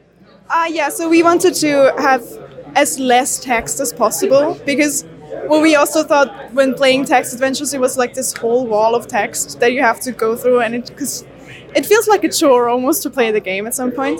So we kind of have the pixel art now and the animation, so we have a big chunk of text that just falls away. So we can really just go into detail with what's really necessary. Yeah, and one thing that's really cool too is that like when the player stops and is in a new location, the game just like automatically tells you what's in it. I mean, aside from the fact that you can visually see everything, it also just gives you descriptions. So it makes it more accessible in that way, which is nice. I mean, some people don't know maybe what they see on the screen sometimes, and the game basically tells them, hey, there's a bucket, go check it out. yeah, that's great. That's actually something that came through the play testing process, because at the beginning we didn't have that, and it just automatically gives you a little bit of text when you stop. And we just realized, especially if you're not a person who has played a text adventure before, you don't know that you're supposed to look at things, that you're supposed to tell the game to look at it. So we try to make it easier there as well. Oh, that's so clever. And we love playtesting at Nice Games Club, so y'all did a good job with that. How long have you been making this game for? It was the bachelor project, so about 6 months. 6 months, I think. Okay, 6 months. Cool. Full development time, 6 months. Yeah. Oh wow. Okay. Well, it's coming along really well already. And it's just you two on the team? We have two musicians. Oh, yes. We have two musicians that make the music for us. Okay, cool. Which the music, by the way, is procedurally generated. Procedurally generated music. Amazing! I love it. That's so cool. That is very impressive. And you did all this in 6 months? Yeah. Yeah. Not a lot of sleep though, so. Well, make sure to get some sleep. That's important, especially here at GDC. It's intense here. It sure is. Well, cool. Thank you so much. I'm gonna go back to Dale and see how she's doing with the game. Dale, how are you doing with the game? The game will not let me take a nap in this hammock. Dale wants to take a nap in the hammock. That's great. Oh, this one was a fun one. I got this. Okay. I've been thinking about this. Right? Ellen's got this. Okay, so you've watched The Little Mermaid, maybe? Yes, maybe. And there are problems with that movie. But if you remember the sequence where Sebastian's singing Under the Sea, and you got all these undersea critters, and they're playing things that you find under the ocean as instruments. Mm-hmm. That's what this game is. Oh wow! At least what this demo was. So Patchworld is. It's like a creative space. Mm-hmm. But the way that we were playing it is it's like a musical creative space. And so you were I was basically creating an undersea mix table. And I was a DJ, and I was bringing up a bunch of different instruments and spinning them. And this is all in VR, right? So I think they're going to be releasing it on Meta. Do you remember?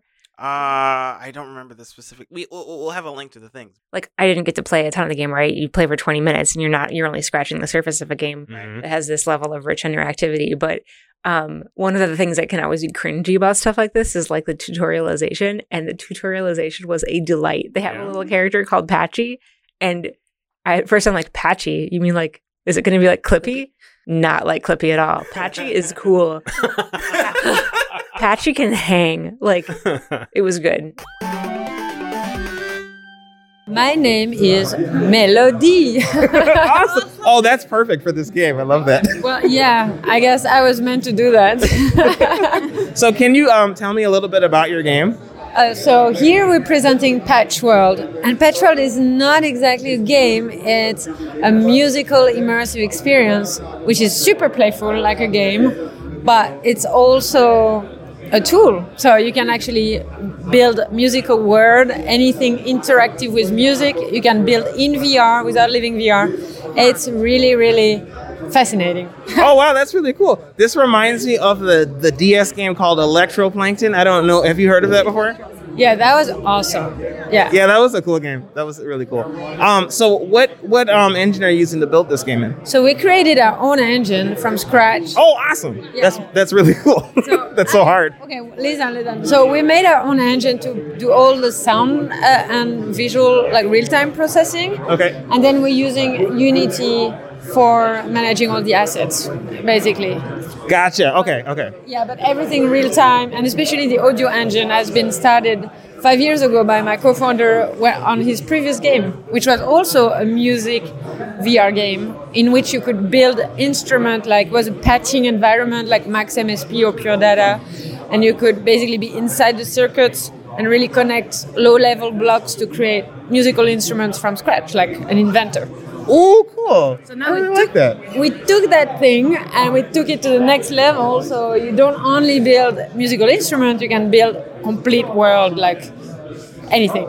Like bring your own assets, bring your own sample, but also, user, like it's all user-generated content stuff as well. So a lot of our early users are creating super cool musical instrument, like replicate of the 303, of the 808, like these super iconic machines.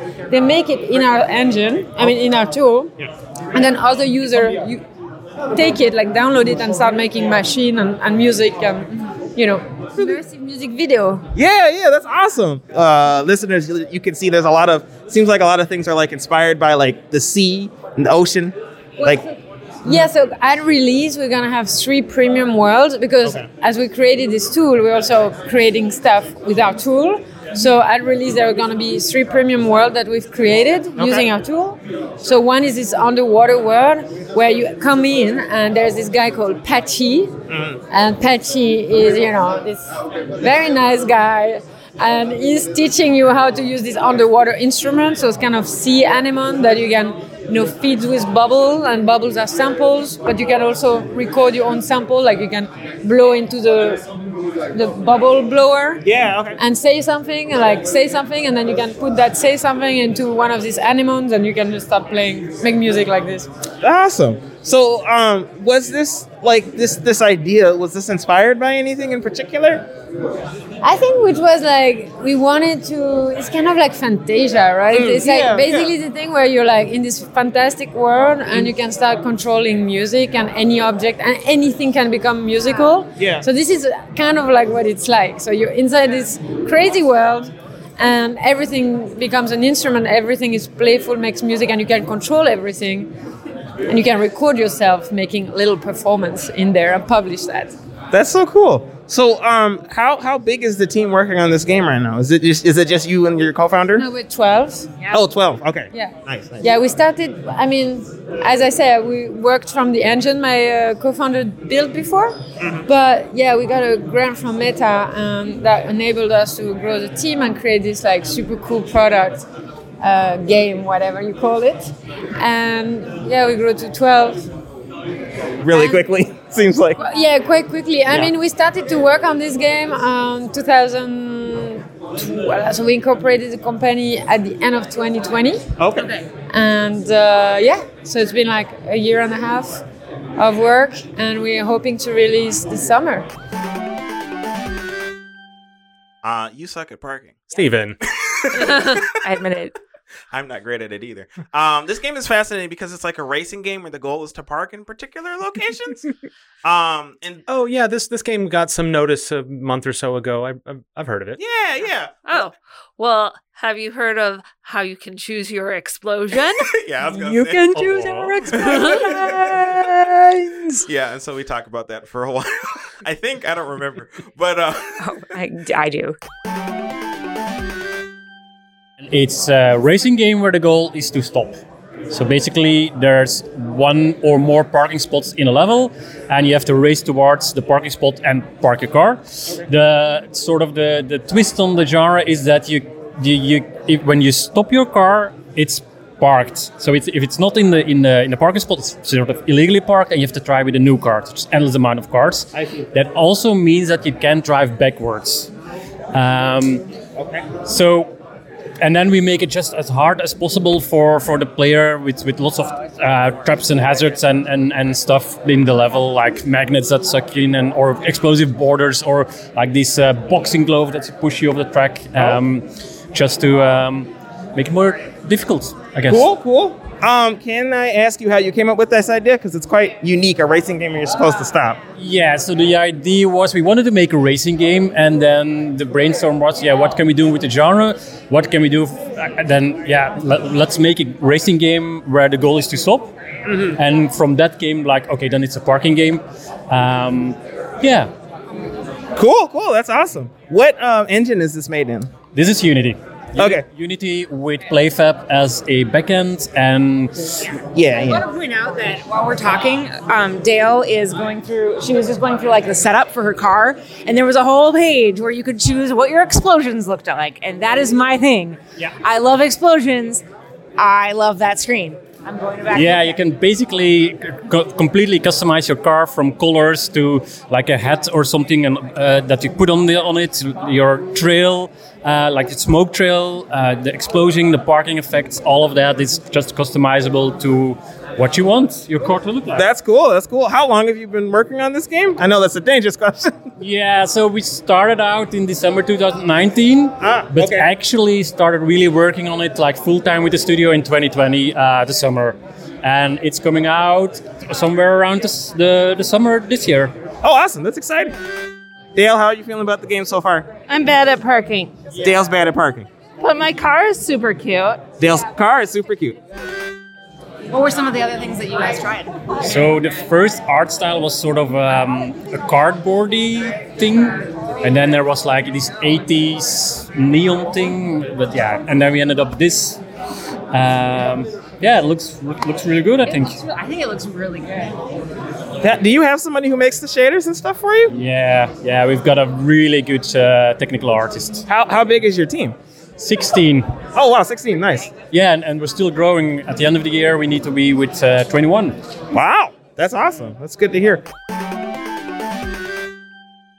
I think the last few of these, Ellen, you or Actually, I ended up not going to any talks because I had so many interviews and I also had some work to do. We talked about that during part one. Mm-hmm. So Agent Intercept is a game that is coming from Pickpock, and it is She's smiling so much right now. I cannot contain how it just looks so cool. Yeah. So I didn't get my hands on a demo, right? But it's the way that we talked about it. I was talking with the creative director. He's got a really specific title. Mm-hmm. But we were talking about the game, and it's basically yes, this genre is for me. Mm-hmm. So it's got racing mechanics, but it's not necessarily just a racing game, and it's got spy mechanics, but it's not necessarily a stealth game. It's it's spy in the way that James Bond is a spy. Cool gadgetry, over the top action, ridiculous plot, but it takes itself seriously, so it's really, really fun. Mm-hmm. And I'm really excited to play it. It's called Agent Intercept, and I want to blow things up. I'm excited. If it's nonstop big, everything doesn't feel big. Yeah. It's kind of samey, right? Because you need that proportional change in intensity to really make those moments shine. So how did you adjust things so that you could have those big moments? Yeah, a couple of, I think, interesting things to say about that. So let's start with the sort of big picture. So the game started with the pitch from our chief design officer, Andy Sabbathwaite, and it was actually much smaller. He and the lead designer, Dwayne Kirkwood, as well as some of the rest of the leads on the team, did a really great small scoped vertical slice to make sure to like get a transformation in, get a gadget in, get a boss battle in, get the core driving and drifting and stunts down, and that was it. Yeah. But they did that really well and honed it. So the game actually started very tight. Like when we get the driving mechanics, fun boss battles, fun transformations. And then we really slowly built it up from there. So I came in after that prototype, the better than prototype vertical slice was done, and the first levels that were starting to feel tight. And one of my jobs was, how can we make it bigger? Not just what is the game we have, but what could the game be? So my early narrative pitches were less about trying to get a set story and more about trying to go, guys, what if the game we make had this kind of stuff in it and really get everybody on board with that? So yeah, started with a really small, good, well-controlled scope, and then we just added and added and added and added. Smart. So any individual level did have those ups and downs. So, and it was fun because we did user testing and watched the graphs, and as people like rated their favorite levels and the most difficult levels and the most exciting levels, the graph was like the same thing. Line goes up. Yeah. So that was really fun. Awesome. But that did take planning the entire story in advance. Yeah. Loosely, you have to leave room to change. Right. But I did do an early outline that was like, here's the overall course of the story. And then as we did each chapter, I would start with the whole chapter outline. Here's the overall arc of this entire chapter. And then we would drill down and go, here's the arc of this level. Spy stuff. Spy stuff. We always laugh because there's actually one of my favorite side missions is exactly that, where we have you play another agent who's actually doing stealth mechanics, and then when your main character comes through, they're just this like bat out of hell destroying everything around them. So kind of like winking nod that you're actually not a spy, you're just this, agent of mayhem using it for good. It sounds like the entire team had a really fun time building it together, though. What were some? What's like your secret sauce for leading the team? Not just making a good game, but also having a good experience doing it. Yeah. So I will say credit to all of our leads. Tech lead, design lead, art leads. Everyone working together was all in. So it certainly wasn't just me. But I think there are two secrets there. Well, we'll say three, and I already mentioned one, too. Is the reasonable scope help? Like by starting small and knowing what the game was about and honing the core and getting our like design pillars and experience pillars down and creating that vertical slice that met those, that was really key. Because then it was scoped right away and everyone kind of understood what it was. Beyond that, I think the things that I brought were, one, the sort of intrinsic love, just reminding people that this was fun. Like game development is stressful and hard and requires skills, but it's also fun. Yeah. And so not losing that. And then two, pitching that vision of what it could be. Not being afraid to go, look, what I'm pitching you is not in scope, but it's in tone, and I'm giving you the possibility. Let's just go on that ride together for a few minutes. And I wouldn't be stupid. Again, I would know what the restrictions and stuff are, but to do that, picture this. Yeah. And then get everyone excited, and then from there go, okay, how do we actually bring this to life in a meaningful way? We can't do this, but we can do this other thing. And that part sounds cool, but actually it's kind of out of tone, so let's change it, and, Before every level, you would get members of all the different disciplines in the room together and do this brainstorming session. Yeah, so I'll talk you through the process in a little more detail. So it would start with a number of restrictions that would come from the other leads. So the lead designer would say, like, we need to use this transformation mode. Yeah. There's a good level I use for an example. There's a side mission where what came in is we were like, okay, we want to expand the sub-boss because the sub-boss is cool. Let's find a new way to use that. We have this Arctic environment that we need something in. The art team is working on this awesome new snowy environment. And we have this transformation mode where you turn into a sled and go on the snow. So it's like, all right, those are the kind of core asset gameplay things I need to get. And we also know the scope of about how long it can be and how many set pieces there can be. So then I pitched this story where the sub is testing a super weapon. It's a seismic cannon that causes earthquakes. And so you need to scope it out, call down an airstrike and take it out. So you're driving up the mountain, but then another boss shows up and takes you out. You do a boss fight and that boss fight explodes and causes an avalanche. And then you ride the avalanche down and take out the sub. It's so amazing. Which, sounds like a fun level. Hopefully it just sounds like a fun thing, but it's also there to go, cool. We've got a reason to go up the mountain and enjoy this new environment. Yep. We've got a reason to work both of our bosses in. So we have our boss fights are really strong. So we have those mechanics. We have a reason to use the transformation mode. They all feel like they're either logically flowing from the story or a nice fun twist to add to the story to keep the action high and raise the stakes. So then I would do that as a flowchart, and then I would pitch that to the whole team working on the level, the mini team working on that level, and go, here's what it is. And then we'd have that fun, exciting, like kind of what if session. And then from there, we would kind of break it down and go, okay, we can do this thing, we can't do this other thing. What if we added this mechanic in here? What gadgets do you think would be right for this level? Actually, this part sounds fun. We don't think we can do it. What if we do that? We kind of break it down. And then people would go off. The level designer would actually kind of sketch out the map of the level. The cinematics directors would start to storyboard, make some notes on that. I would go and write a level script, and we'd made a format that worked where I kind of detail out all the main beats, leaving room, of course, for the level designers. Like I would do a script, so I would write all the dialogue and write all the moments, but those would just be kind of like, milestone moments. And the level designer, of course, was actually making the gameplay moment to moment. Yeah, you're giving them like a set of sticky notes that you've written on, and they can put them where they need to go. Yeah, exactly. Okay. And then likewise, I would write the cinematics out in like script format, but just to get my intent across. But the cinematics designers would actually, come up with the shots and detail that out. Yeah. And so then we'd usually come back and compare the script, have another meeting where we have the storyboard and the script and the level map and kind of talk through those and look at the details and, look at the storyboards and see how we can get the best out of the cinematics. And I change some of the dialogue and, that iteration. They would look at my script and see what they could work in the level. I would look at the level map and work that out in the script, and then we kind of hone it there and then go back and actually produce things. Got it. Yeah. How many people were working on this together? Yeah, the team at its biggest was maybe 30, I think.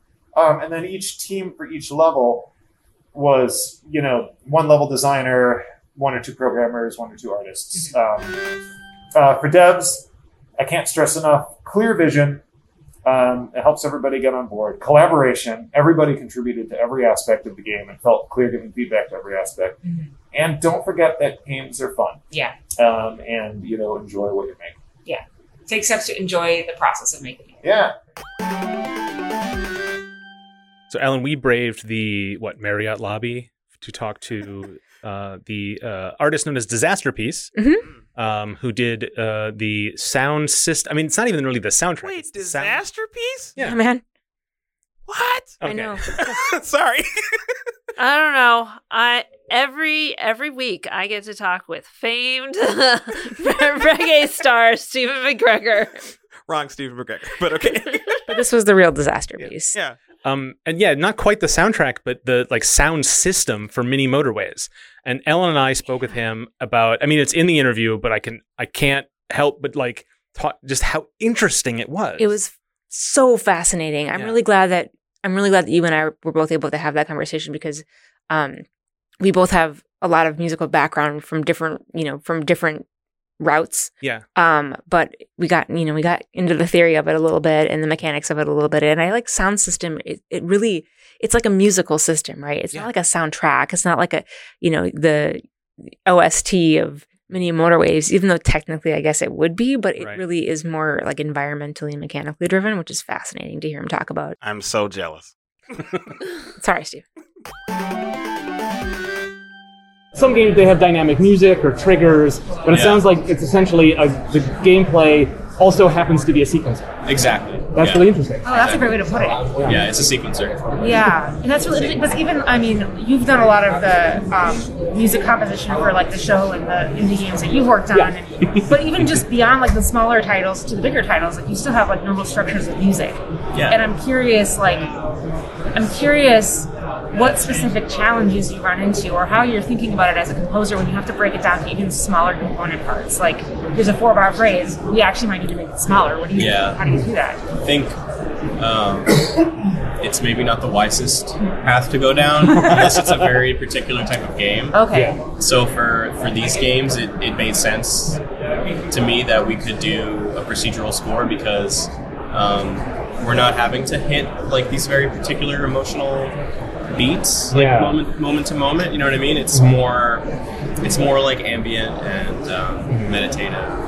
Right. So the music has there's more flexibility there to not be so traditional, I guess. Yeah. It can be a little bit more kind of minimal experimental.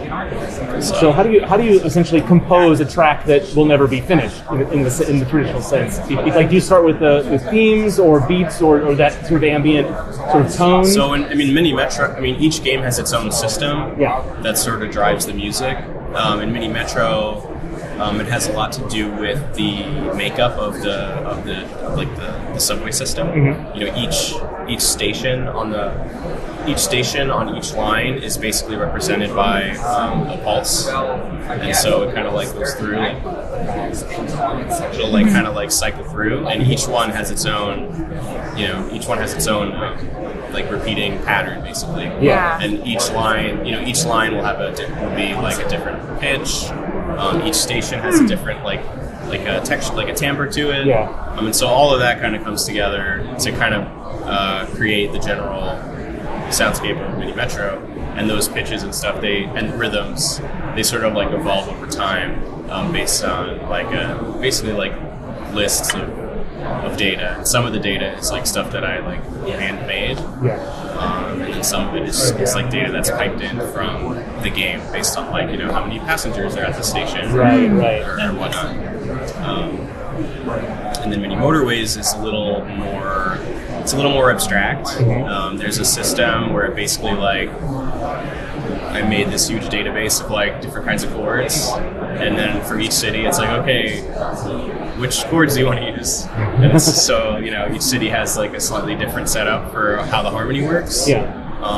Same thing for the rhythms. Basically everything the Mini Metro did, we took in Mini Motorways and just tried to like expand on it. Okay. So in Mini Metro, all the audio loadouts are done with JSON files. Mm-hmm. It's all just like we just templated it all out so that it's easy to like kind of make new cities and stuff with the same kind of features. But in Mini Motorways, I got more comfortable and wanted to kind of push myself a little bit. So each city just has its own like class, like code class, and so there's just custom code for every city for the music system and the audio. And I'm guessing that you were able to do that expansion because you had a base to work from. Like you had to work from Mini Metro, so the scope could get bigger. No, exactly. Yeah, like we already had the engine. We had done a lot of legwork about how this stuff was going to work, and so it made it easier to like kind of like get into to do more with it. Yeah. So with Mini Motorways, we got more into like in Mini Metro, everything is very like uniform, like the way the rhythms work and stuff. And in Mini Motorways, we took the system and basically made it so that you can have any rhythm that you want. And then there's all sorts of like musical effects in Mini Motorways that weren't in Mini Metro. So it was really like it was kind of just like a really wild, like passion project, kind of like just a creative sandbox, feature creep, but like on purpose, kind of like way of working. How do you do things just like testing to see if it works? Do you have to set up sample things? Do you have a platonic ideal of a thing together, and then you just understand there will be variations based on player behavior, or do you do a lot of listening to different combinations to sort of weed out the edge cases? Yeah, there's a lot of edge cases. So essentially what I ended up doing on Motorways is you kind of start with a really large possibility space and then try to narrow it down. Okay. So instead of like having like a codified system, it's kind of like a tool set, and you can kind of like you can make it as crazy as you want. And it's like the default is to like for the chords, for instance, is just to use all the chords. Yeah. So like it could just pick anything you could possibly think of, and sometimes it's going to be really like evil or like just not the vibe that you're. Yeah. So I kind of designed it in a way where it's like you can kind of do whatever you want, but then you have to go in and kind of like hone it down a little bit. And you said each level has its own sort of definition. Does that define like the key and certain things that keeps the music harmonious? It'll define some static things like that, but also like how it progresses throughout the course of gameplay, and it also has a bunch of like event callbacks for different kinds of gameplay behavior. I'm always adding new ones, right. With updates and stuff. I have an idea for like how could this city be different? How could we do something a little bit more fun? It brings good texture. I mean, and I really like the parallels between way that you describe the soundscape being constructed and generated, and just like the different things that you find in a different city, right? Like, you know, some of the rules are the same. You're in the country, you're going to drive on one side of the road versus the other. Right. You're going to turn right on stoplights where you can't turn left, something like that. But then the texture on top of that is different. Yeah, there's like, and sometimes it's a little tricky to figure out that balance, but there's definitely like a foundational structure to like everything and like how everything operates. Yeah. And that's kind of the thing that glues it all together so that the levels are not too crazy and different from each other. So those are like kind of the, you know, there's like the basic systems that are running everything. But then there's like all the sort of the sugar on top. Right, you can right, kind of right. put on different cities to make it different. I guess the last question I have for you, Ellen may have 100 more, is I always want to know this about musicians, is do you enjoy more the performing or the composing? And this is a whole different thing. But as you create, is it really about feeling it or about tinkering it and writing? Yeah, I think, I mean, I love to play instrument. Like, I have a piano, I love to play it. And I love the process of composing. It's really fun. I think projects like these, they scratch a somewhat different itch for me. I don't spend a whole lot of time like composing, you know what I mean? It's a lot of coding and tinkering. Right, just trying stuff, and it would be cool if this, it would be cool if that. It's not really the same kind of like feedback loop that you have if you're using a DAW or. So you find yourself in different patterns then, because it's doing all the different work. Yeah, like gets you in a different headspace. And I think that's part of like with Mini Motorways, it was like figuring out like some sort of interesting new system for how to generate music at all, you know. And so it was kind of a nerdy exercise in looking at the common pitches between chords, all that kind of stuff. So it must have been a lot of fun discoveries. It was really fun. Yeah, not the most like, I don't know, like it's just so different than just like playing some chords on a keyboard or whatever. But nice. So, it's nice to mix it up. That was one of my biggest questions. It was just like, how does it really, when you compare composing for video games, especially given the process and the type of music that you created for this, how does it feel different than your other composition work? Yeah, I mean, I think a lot of like the more traditional composition work is more emotionally involved for me to do that kind of work. For sure, that makes sense. And the more technical it is, the more I can kind of like detach myself emotionally. And it becomes more like puzzle solving. Right. And so both of those things, I value those in different ways and for different reasons. So maybe like there have been times where I was doing a lot of just writing and it was very like emotionally taxing, and then I just kind of wanted to take a break, but I still had to work, wanted to work, and so it was really nice to switch over into something more more technical, using the opposite side of your brain but in the same space essentially. Yeah, like there's a sort of like laziness to Mini Motorways as far as how I went about making them. Like Mini Motorways, most of the sounds in Mini Motorways are from Mini Metro because I just copied it over and I started working on it. I was like, Funny humor. Yeah. I mean, if it works, right? Yeah. It's still like, it's fundamentally different in so many ways that it just ended up being like an easy win as far as like how you make them thematically sound related to each other, even though they wanted to be new. I mean, no one disses Beethoven if we're writing for the same orchestral music, so like you get to use the same sounds. That's allowed. Well, it's that conversation about asset reuse that game developers are like, yes, we do that, and gamers don't really understand. But I've never really heard that talked about really at all in terms of music. Yeah. But of course it would be the same way if the systems you build use those pieces like assets the way any other discipline does. Yeah, exactly. I mean, we're thinking of it like a keyboard that has sounds in it or something. Yeah, it's right. Like that. Yeah, how many C's do you need? Broken Pieces is a psychological thriller. Okay. Right? Okay. It's very rich environmental storytelling. So in this game, in Broken Pieces, you are playing a person and she finds herself basically like stuck in a town outside of time by herself. And so it's, she's by herself and she's trying to figure things out. She's trying to figure out how to like get things right again.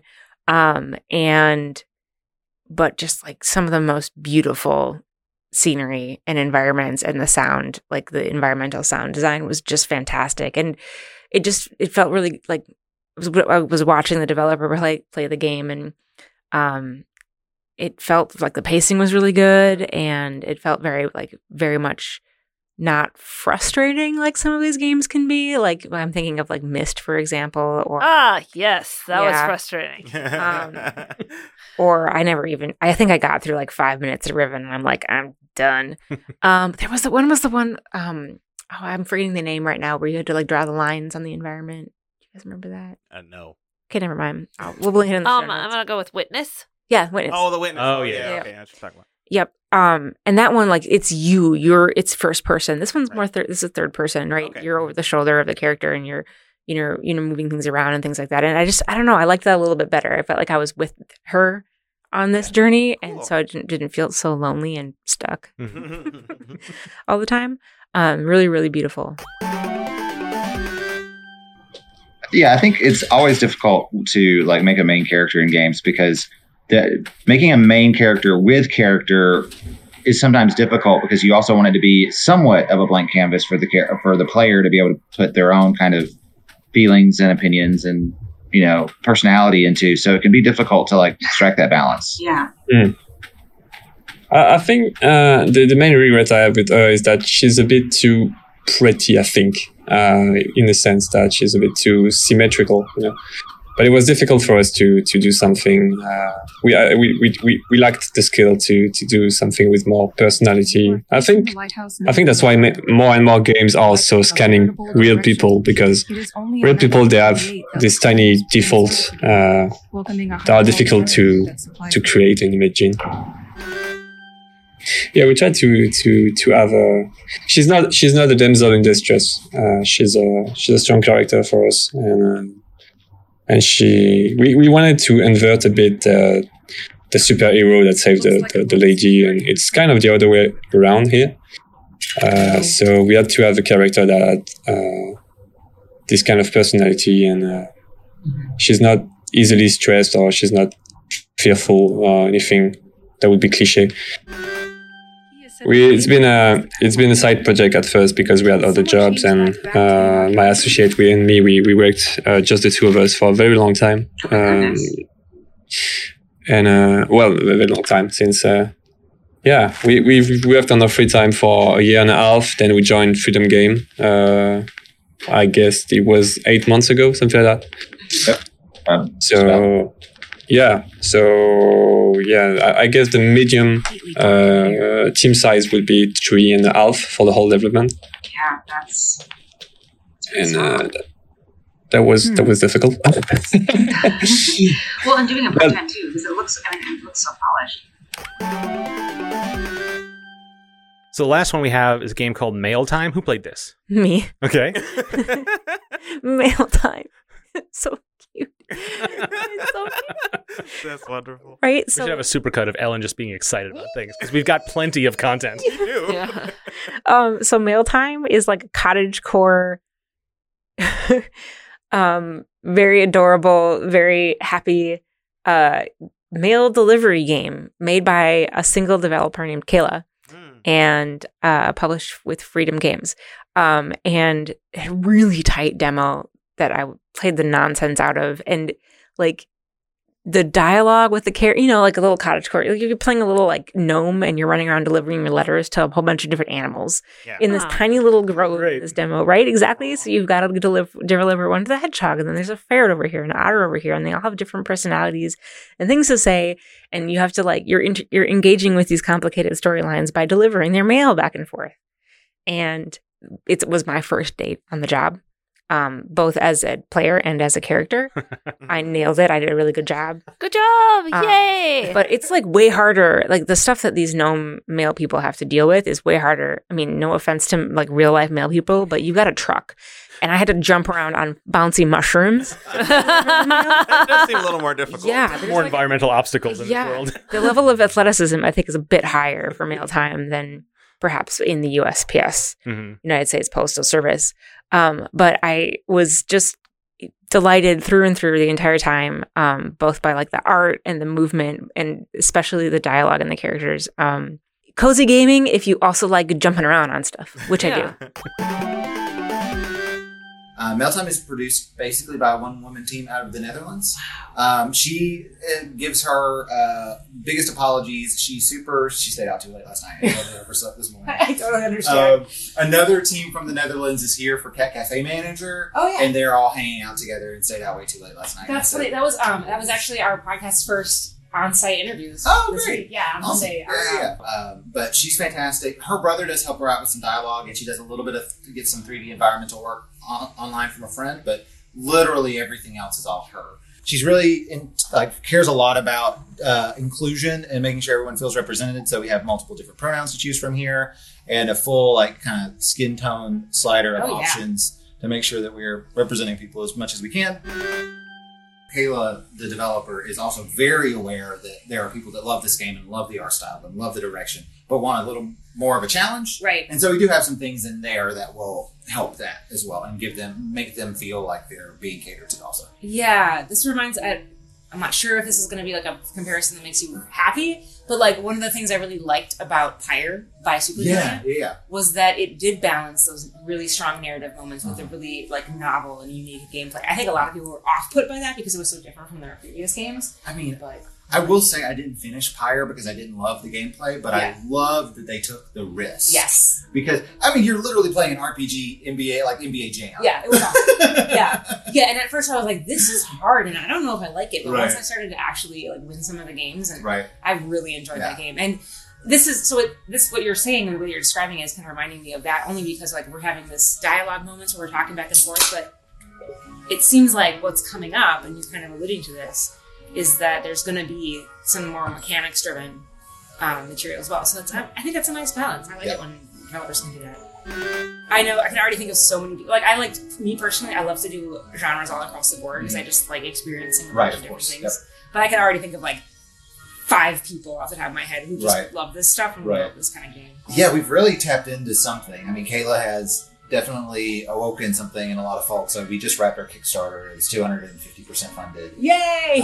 So that's exciting. Very exciting, yeah. Which is great for us because that means that we know for a fact we have the interest there to go ahead and port to Switch. Exactly. For launch. Yep. And have a lot of additional kind of stuff ready to go. Oh man, do you know what she used to build it? This is an Unreal. Okay. She just feels like Unreal was. Let me triple check just to make sure. I have 30 indie games on our roster at this point. So you have a lot to keep track of. And you think like, most are on Unity. Oh no, we've got Solar 2D and Game Maker Studio and a lot of options these days. Yeah, which is good for developers, I think. Absolutely, I'm pretty sure it's Unreal because I know most people assume she was using Unity because Unity's very like approachable for younger devs, but she really likes Unreal because I think she's not. She doesn't do a whole lot of like traditional coding. She does a lot of like visual programming. Yeah.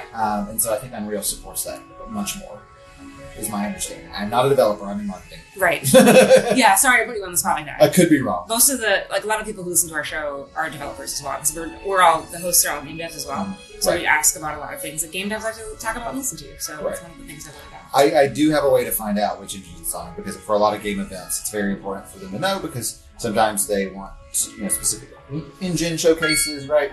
Mm-hmm. So, Mailtime is indeed an Unreal. Okay, cool.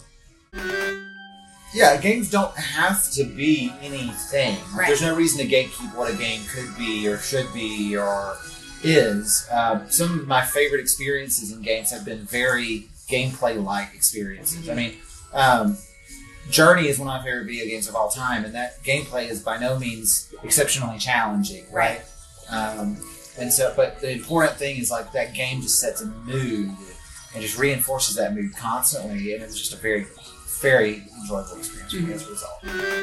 Yeah, I mean, nothing against other games that do this, but I do worry that a lot of indie games in particular are just kind of a bundle of features. Yeah. Instead of being like really trying to understand the vibe and the setting that they're trying to create and having everything service that. Yeah. Instead of having everything service like a grocery list of features that they know that they want in a title. Yeah, like I like games that have this and this and this, rather than I like games because they make me feel this and this and this. Right. And then that comes through in the development. Ooh, that was a really bouncy. Ooh, real bouncy one. This is cool. I like the little nuggets of world building that are coming through the dialogue too. Like that's really good. This is so much. I'm having a lot of fun with this. Great.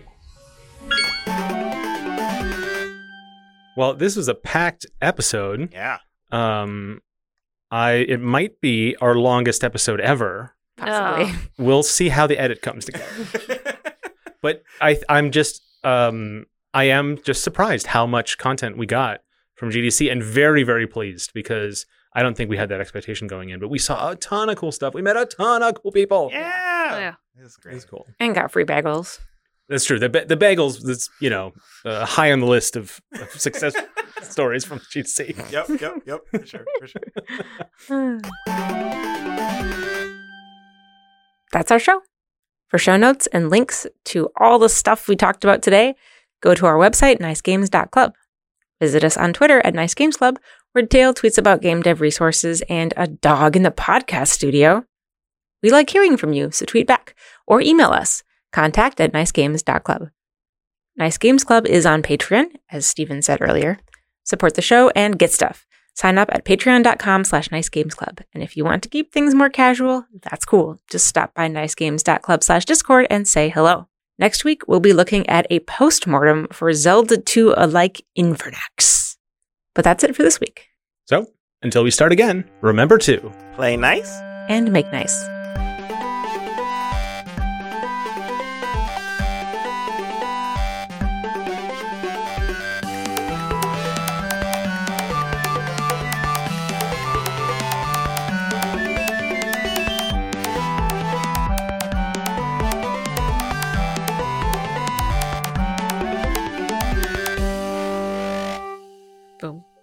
Boom. Nope. No singing. That's on cooldown. All right. Patreon. As humans, we're naturally driven by the search for better. But when it comes to hiring, the best way to search for a candidate isn't to search at all. Don't search, match with Indeed. When I was looking to hire someone, it was so slow and overwhelming.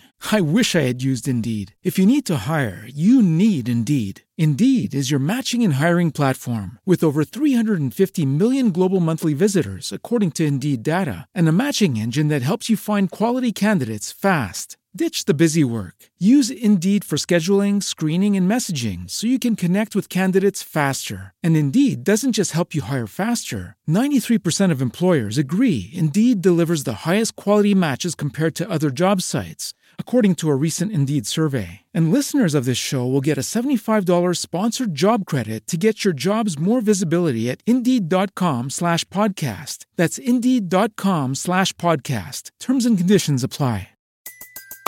Everybody in your crew identifies as either Big Mac Burger, McNuggets, or McCrispy Sandwich.